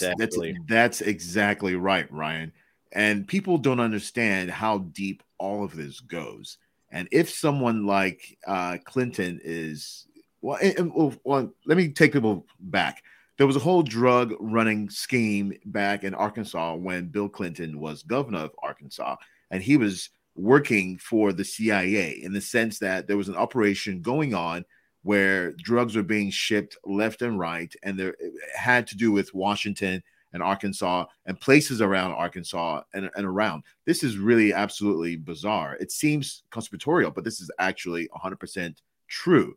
Now, Clinton has gotten himself in a lot of trouble. First of all,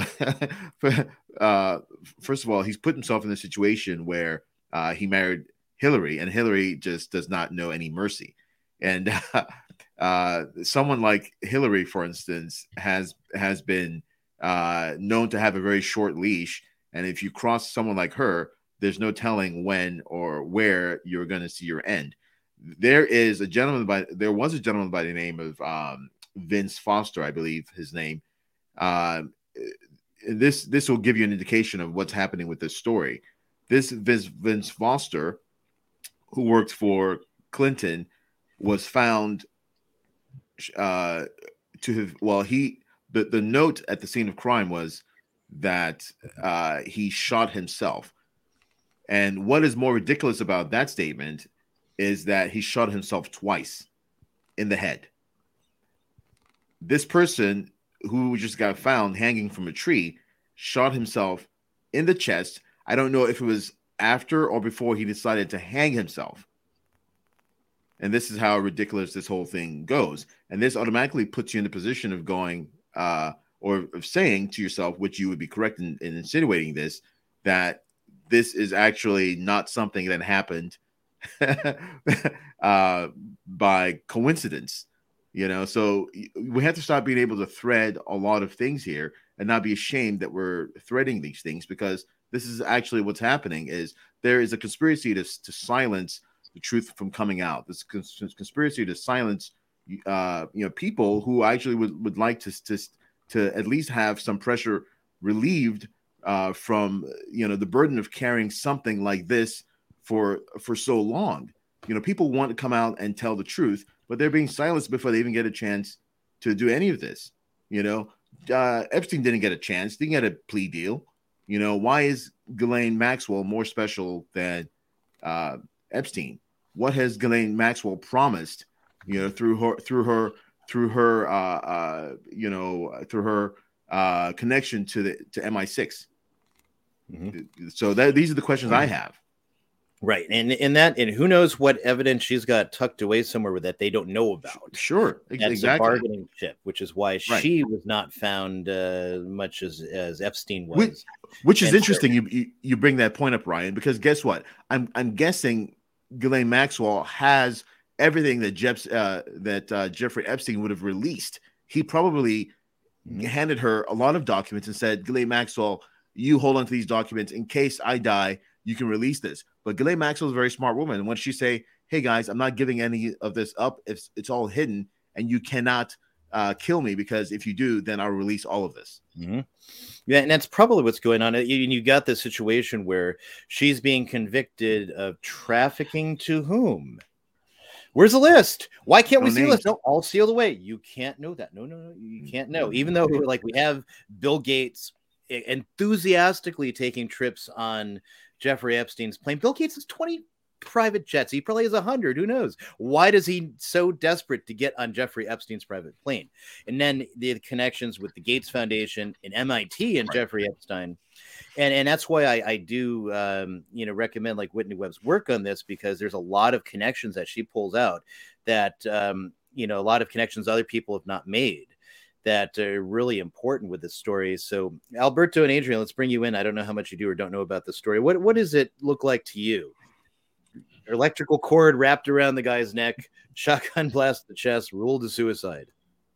Yeah, I think there's pretty good evidence, as far as we know, to say that Jeffrey Epstein and friends are in a way connected to the intelligence community. What it seems to me is that what they do is lure you in. If you start hanging out with the elites, they get you into this island. It just sounds so dystopian and ridiculous, but it's what happens. They lure you into this island, then you get there, and we know how bad the world is, and so then little by little they start getting more dirt on you, and by the time that you are in a position to, in a sense, be a little bit more public about your life, which is what we see with Trump and with all these politicians that were at the island, then they already have all the dirt on you. So again, if anybody thinks that you can just vote your way out of this situation, I just don't know what to say. And also, I mean, it's worth noting, and I've noted it before, is that Trump signed a bill into law, which made it so that the federal government does not have to report actual numbers, any branch of the federal government. So any dirty money, any backroom stuff, they don't have to report it anymore. They don't have to show anything on the book.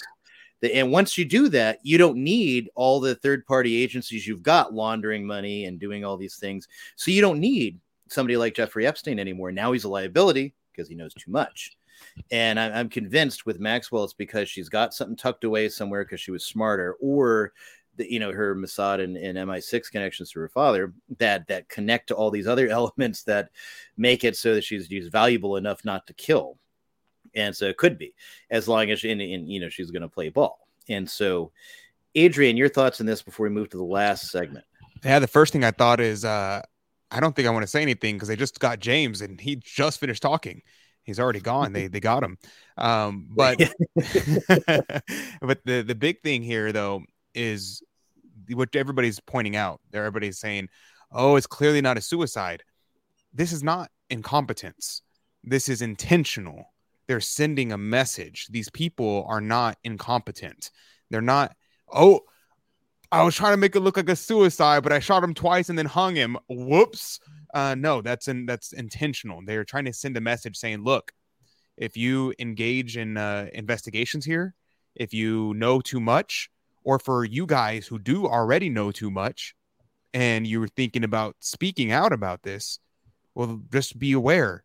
We can murder someone. We can suicide someone and we can make it as obvious as we want. And it's still going to be ruled a suicide. And there's nothing anybody can do about it.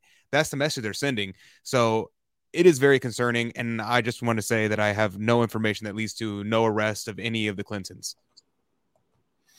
Right. And there, oops, I forgot to reset it. There won't be any, that's not going to happen. They're ensconced in the elite. It's not, there's 2 tiers of justice, or maybe 3. And then like actors, of course, get their own tier of justice. Like nothing's going to happen to Alec Baldwin, even though something should happen to Alec Baldwin. And if it was any of us, we would have been in jail from day one. But no, it's okay. Because again, there's 2 tiers of justice in this country. And it's, you're never going to see, anything come out of that at all, unfortunately. So, but that is the way of the world. And that's also why I think, belief in hell is important, because they might get away with it in this life. And even St. Robert Bellarmine, in one of his spiritual works, says sometimes we see the wicked prosper and they seem to live happy lives. And sometimes it's best to think of it as God's giving them a mercy by letting them enjoy something in this life, because their eternity is not going to be so joyful. City of God as well talks about how nations get punished in this life because they have no soul and will not be punished in the next, whereas man can get away with crimes in this life because they will be punished in the next. Exactly. So meanwhile, while this is going on, Zelensky, our actor friend who's stashing away tons of cash for his hookers and blow, he is calling for nuclear war. Що повинна робити НАТО? Унеможливлювати застосування Росією ядерної зброї. Але, що важливо, я ще раз звертаюсь до міжнародної спільноти. Як це було до 24-го? Превентивні удари, щоб вони знали, що з ними буде, якщо вони застосують, а не навпаки. Meanwhile, this is also Zelensky.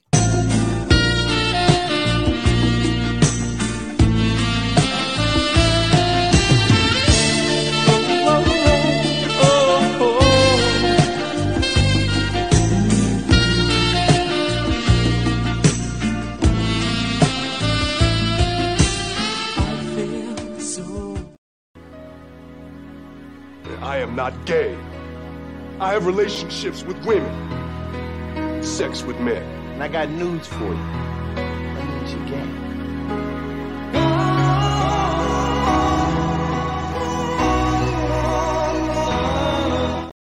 Oh, I got to stop because NBC is starting to pull the copyright on that. But anyway, so that's Zelensky. That's whom Biden, of course, went to go see.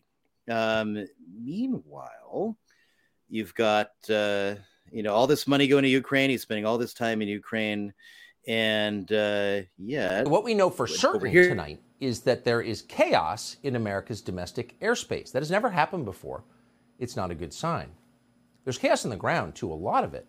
10 days ago, for example, a train derailed in East Palestine, Ohio. That's about 50 minutes outside Pittsburgh. Apparently there was some kind of mechanical failure. We still don't have details on what that failure was. Of course we don't. We do know about 50 cars derailed. At least 10 of them were carrying thousands of gallons of highly dangerous chemicals, including vinyl chloride, which causes cancer. Watch.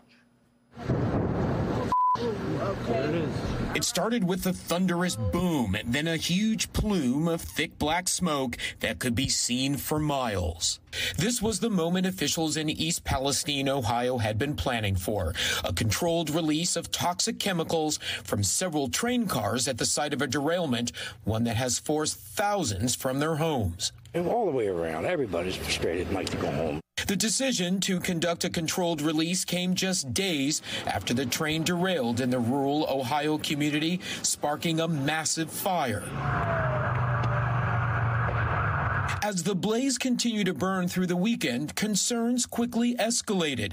That's because 5 of the train cars carried the chemical vinyl chloride, an unstable material with the potential to explode, shooting deadly shrapnel up to a mile away and releasing toxic fumes into the air. We don't want to second guess anybody. We got to assume everybody involved was doing their best under a highly stressful situation. But did you see that mushroom cloud? That was caused on purpose. And maybe there's a good reason. Again, no second guessing. But what it means is those clouds of toxic smoke flew up and out. And that toxic smoke almost immediately began killing animals. Dead fish washed up on shore. As one hazardous materials specialist put it, we basically nuked a town with chemicals. So then representatives from the EPA, the Environmental Protection Agency, arrived to restore calm. Yes, an EPA spokesman explained, chemicals from the derailed train did enter the local watershed, and yes, they did kill fish. But the drinking water supply remains totally safe. The fish are dead, but go ahead and fill your thermos and brew some coffee. Everything's fine. Now, we don't... Everything's fine. And the politicians, of course, they're going out to put the blame on somebody else. We also looked at what the danger was from a controlled release, which is what the railroad felt should be done. We then made the decision to go ahead with the second option, which was the controlled release. Our environmental teams remain in East Palestine, where they're working directly with the railroad and others to ensure that the site is thoroughly cleaned up with no shortcuts. Yeah, so it's not our fault. The train company told me to do it, so we chemically nuked this town. And meanwhile, Biden's giving a bit more millions to Zelensky. Alberto. I saw a video earlier. Supposedly, the president of Spain was in Ukraine as well, and they're doing all the photo ops and all of this destroyed places. And so that's got me thinking a little bit earlier today, coincidentally, how real is all of this that we are seeing. And then we, of course, see the chemicals being released into Ohio. And that does make me, with all the destruction, as Tucker Carlson was outlining there, it does make me second guess and think to myself, do we really want to live in a society where this is even possible, where we're causing so much destruction to the environment? And because there's definitely a place in the right wing to care for the environment, most definitely, but it's just been so co-opted by the Pope Francis's out there that we can't even talk about all these solutions without getting even shut down by the Republicans. So you are being a leftist, whatever, but do we really want to live in a world where this is even possible? I'm not sure I want to. Yeah, Adrian, let's take a look at this.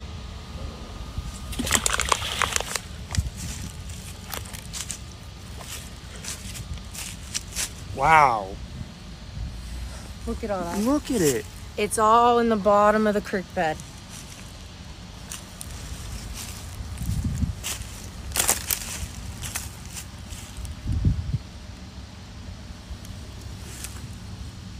Now look at it.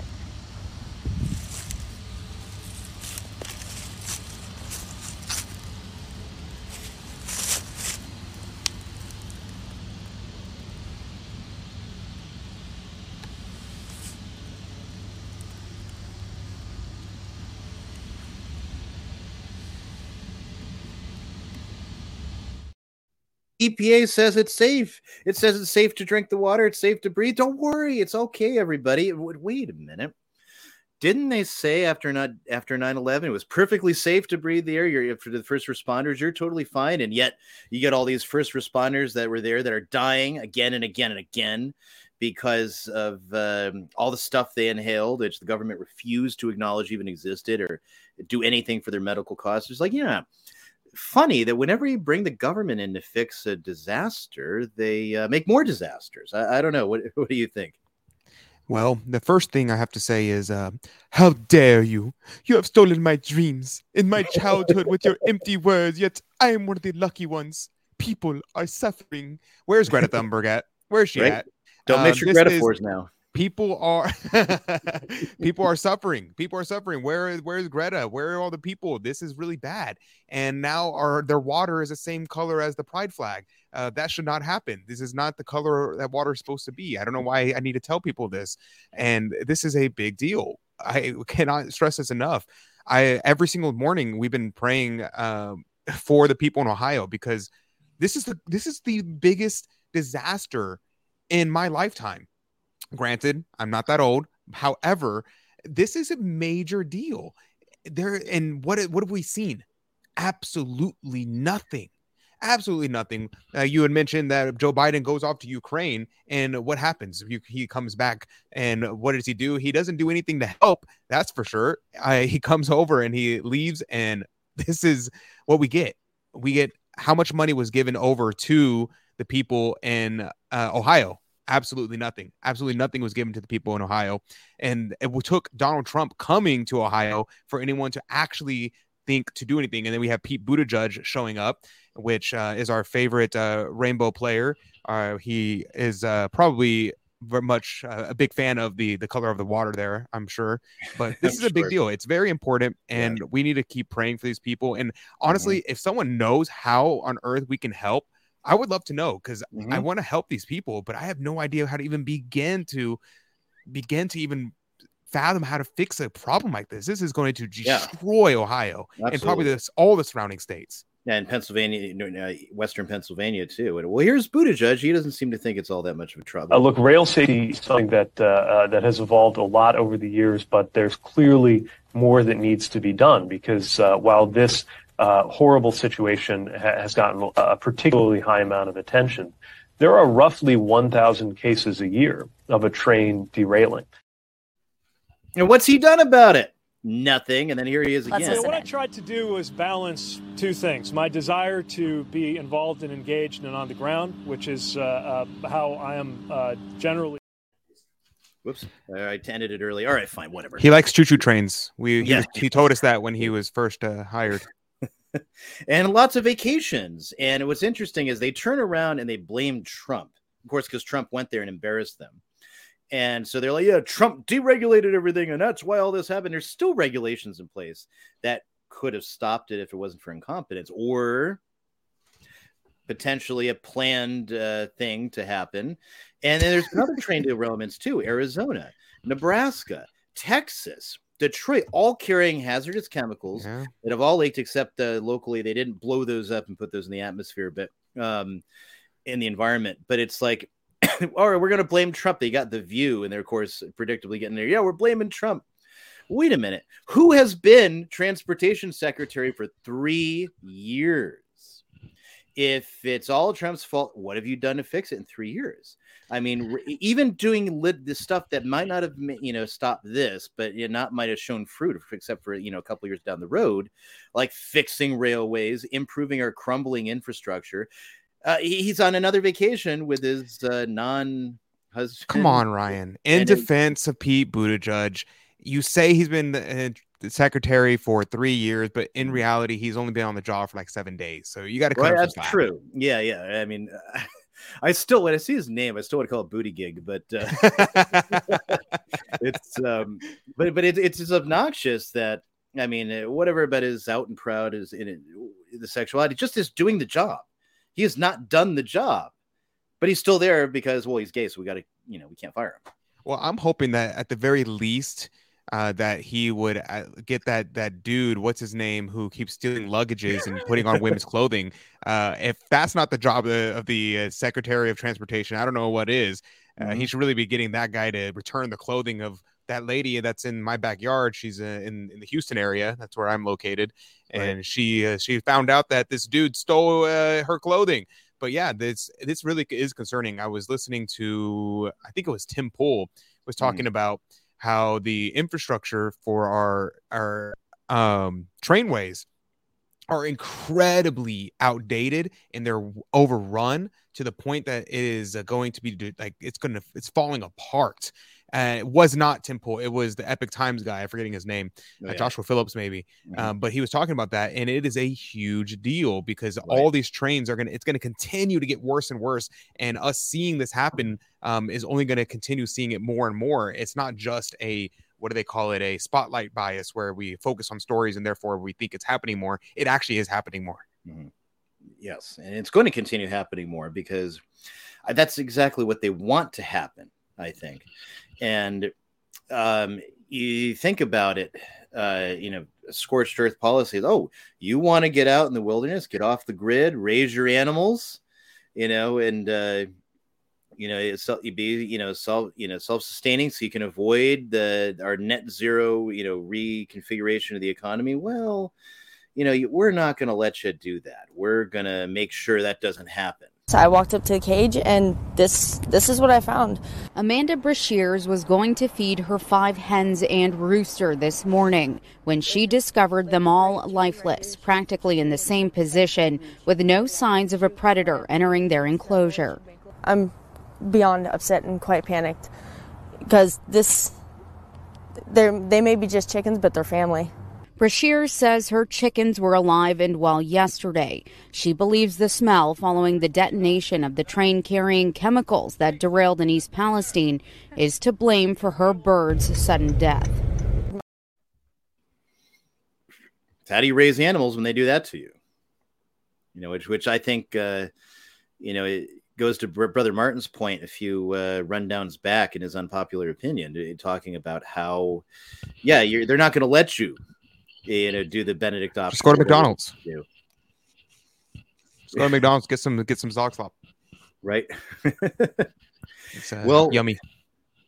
We've been on for a while, and we've talked about it. That I've still got tons and tons of video for all kinds of things, but really, right now, it's time to grift.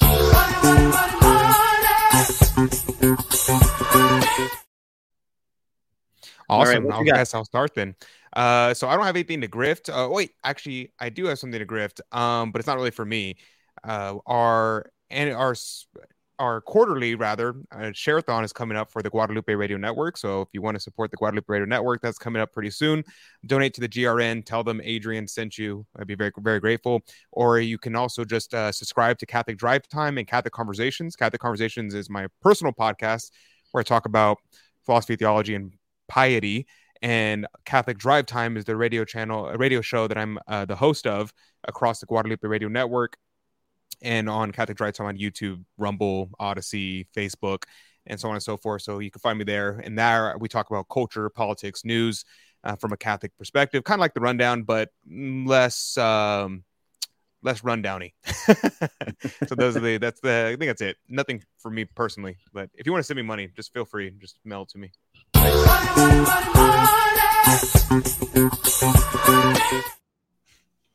All right, so I'm gonna grift this amazing book. Here we go. The Seraphic Order. It is a pretty chunky book. Moly. But when we were talking about how do we keep the faith in these times, this book by Mediatrix Press by your own Ryan Grant really has helped me tremendously to look at the lives of the saints and understand that maybe not in a universal way, but a lot of the saints have faced crises in their own lives because their bishop was doing this or that, or their parish priest was doing this or that, and they kept the faith and they fought truly by trusting providence. So don't miss out on this book. It's a chunky one, but you can use it with your children. You can use it to catechize them. You can use them to teach them about all sorts of saints from the Franciscan order. That's my grift.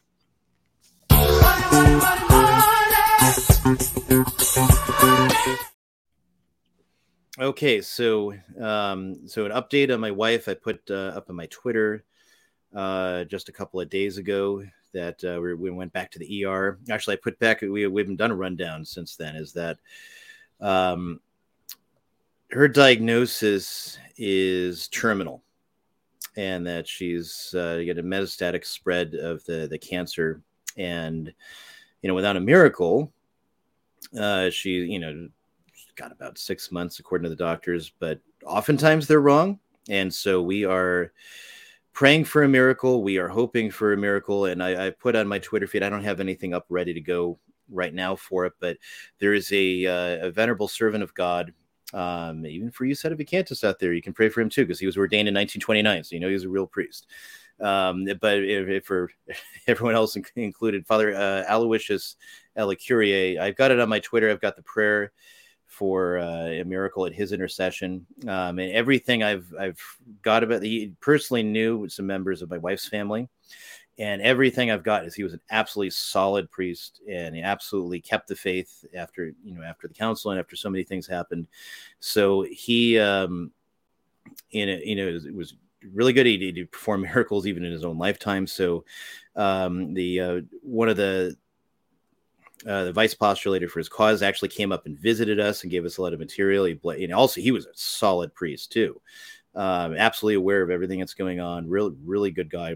And so he blessed Sarah with the crucifix that Father Aloysius had, which actually had a relic of Padre Pio in it, which is great. I had to take Sarah back to the ER because of bowel obstruction, which they're working on now, and she might need another surgery, unfortunately. And fortunately, she's resting now, and that's one thing at least that they've admitted her, and she can at least rest, and so that's a positive thing. Hopefully, we can get intravenous nutrition. That's one thing that's been difficult to get, because the medical system is like, well, why do we want to do that? It's like, because she's dying, because she can't eat anything. And I could go through all those travails, and I don't want to. And I don't want to impugn various medical people that are at least trying to do their job and trying to help, even if, we might not agree with various things. And so I'm always hard on medical people. So anyway, there's a Give Send Go that I have set up, and I had one of my relatives set up, and it's Father Rippiger put it out there on YouTube. You might have seen that, and I had it on my Twitter. And it's actually I'm actually amazed. I didn't think we'd get anywhere near what we're getting, and so which has increased our options, increased our treatment options.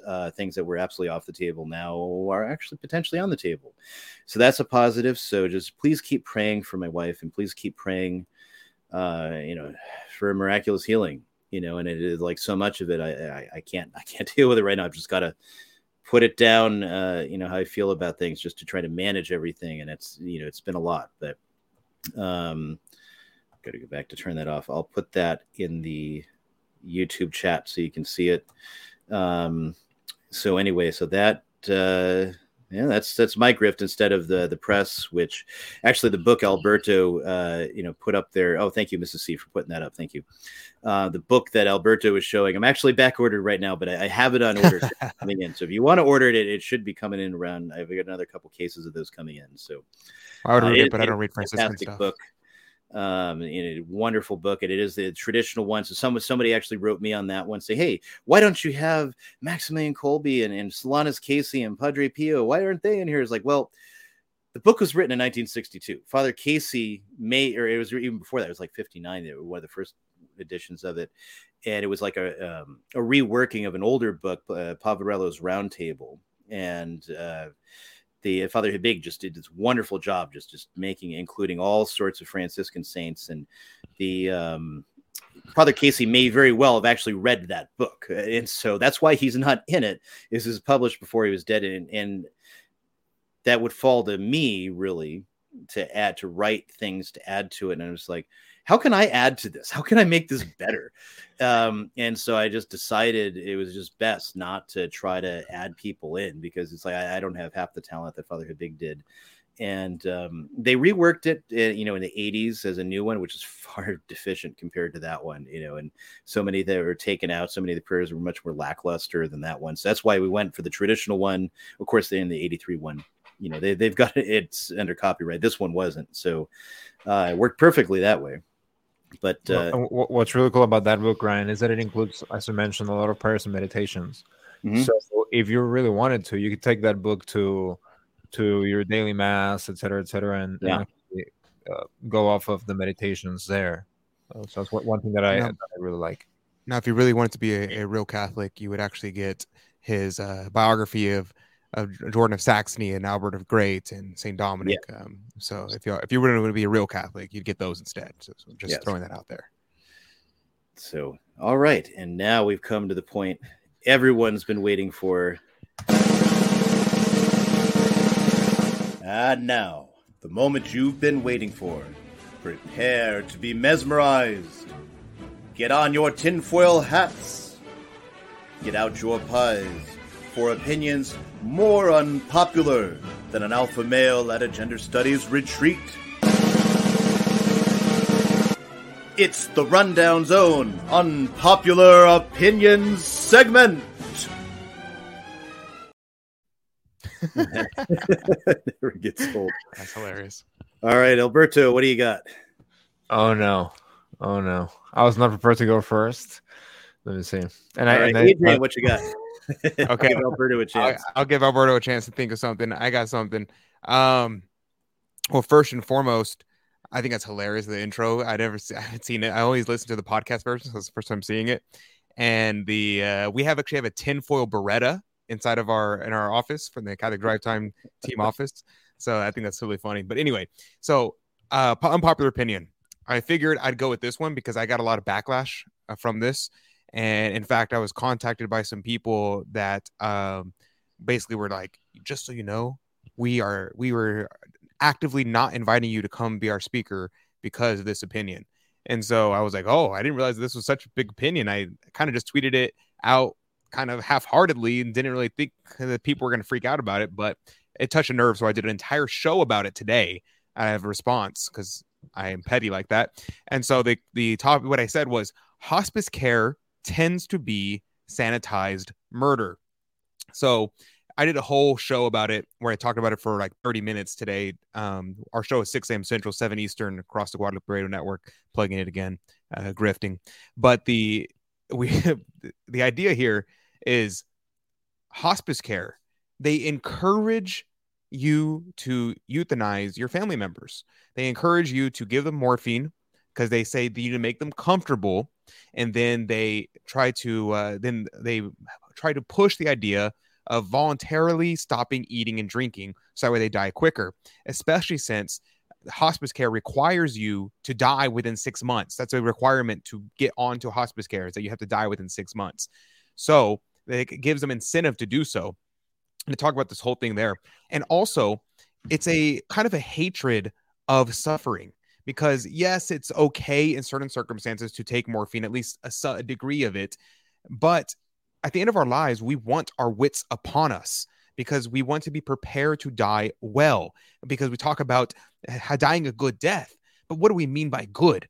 If what we mean by good is a lack of suffering, then that's the opposite of good. Because like our Lord said, going back to what we talked about earlier, we must take up our cross daily and follow him. And at the end of our life, what a great opportunity to offer up our sufferings for the manifold problems in the church today, for our brothers and sisters, our wives, our husbands, our children, our grandchildren who have left the faith.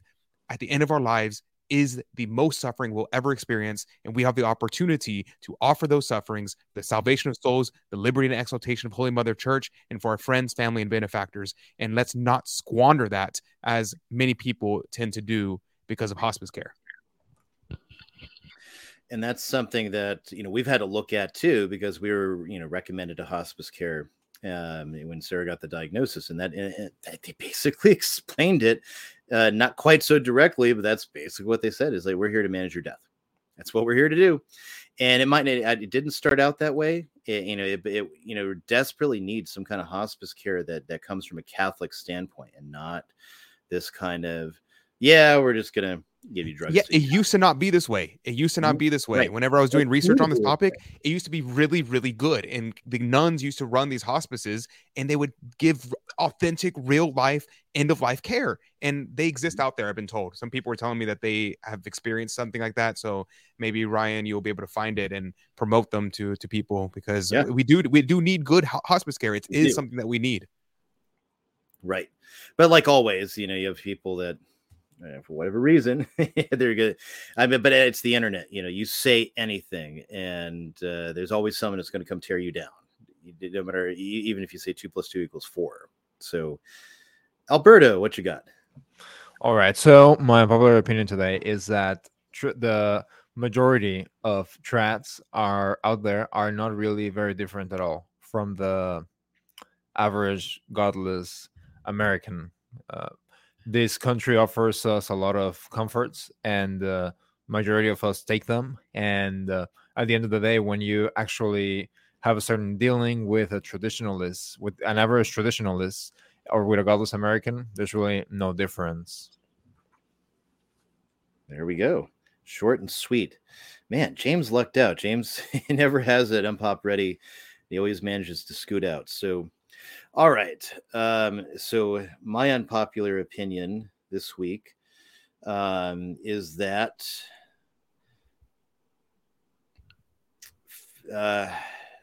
Father Ripperger's right. And not just because I've been his friend for 15 years, but he's right because he, in terms of exorcist stuff and other things, is he was trained by exorcists. He didn't look to get into it. He was asked to help, and then priest saw he seemed okay, and then got him into more stuff. And next thing you know, he's being asked to do it by diocese, and that's how he led a lot of exorcists. It's apprentice work. But then you always get backlash from priests that don't have any kind of training in this area. They might have read something in theology or whatever. Then they start spouting stuff, and then well, wait a minute, you're contradicting St. Thomas on this point now. There's another priest I saw said, there's no such thing as curses. St. Thomas talks about curses. What are you talking about? It's like the whole, there's so much there that you don't deal with if you're not an exorcist, if you're not a trained exorcist, if you're not constantly doing that work, and you're not learning things. And of course, you learn things also by experience, and things at work, things that you have to break. And Father Ripperger has written whole books on these subjects. He's got Dominion, which is for the lady. He's got another one that's just for priests that you can get. And he's not the only one, too. I mean, so in general, it is increasingly, it seems, an unpopular opinion, is that exorcists are more competent to help people deal with the effects of demonic activity. They're more competent in teaching people how to avoid superstition and with demonic activity and other things in the various prayers of the church.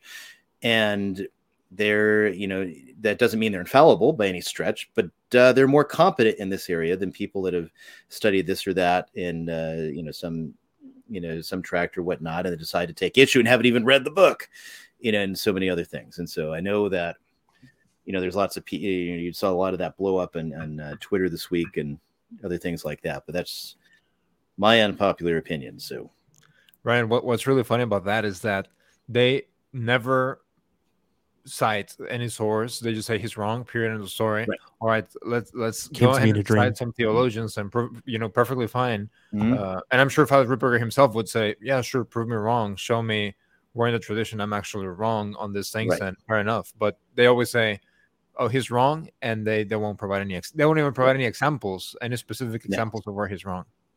And the biggest one they want to take issue with are things like generational spirits. So in his book, so it's like, it's true enough. There's no one guy you can go to and find the quote. Yes, there are generational spirits. Okay, see, here it is.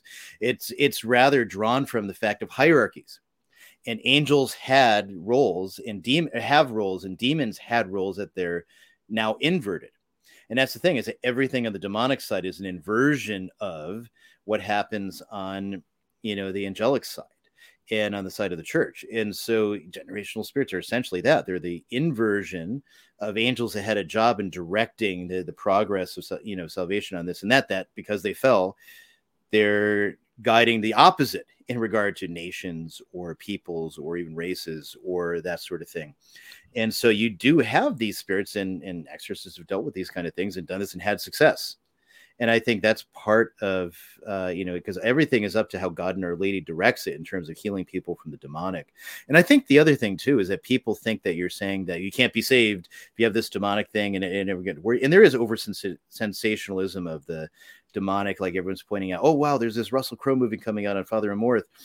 And I'm like, it's probably not going to be that good because it's probably going to be over sensationalized. And you think of so many movies like The Exorcist and its miserable sequels.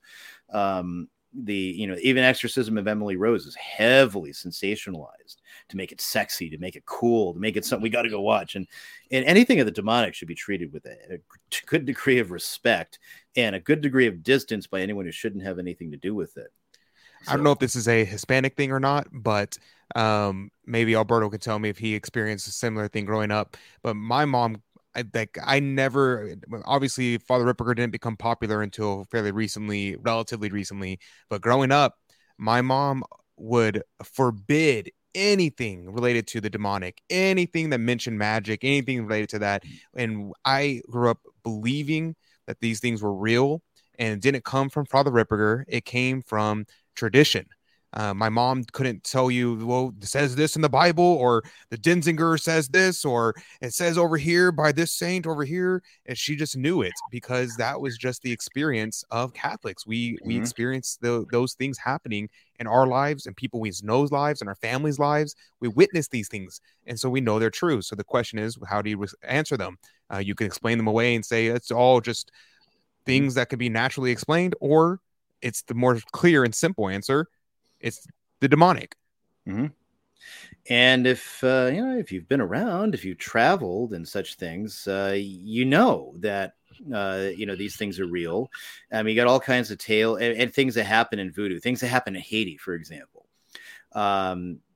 It's real. That people do invoke the demonic, and they do it for either because they're going to get power or they're going to get certain thing, whatever it happens to be.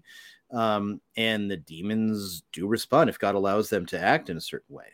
And that's the thing that people have to understand too. It goes right back to a story of St. Francis, where St. Francis is praying in the Portiuncula, and these two demons come and they manifest visually in horrific forms. They drag him out and they beat him.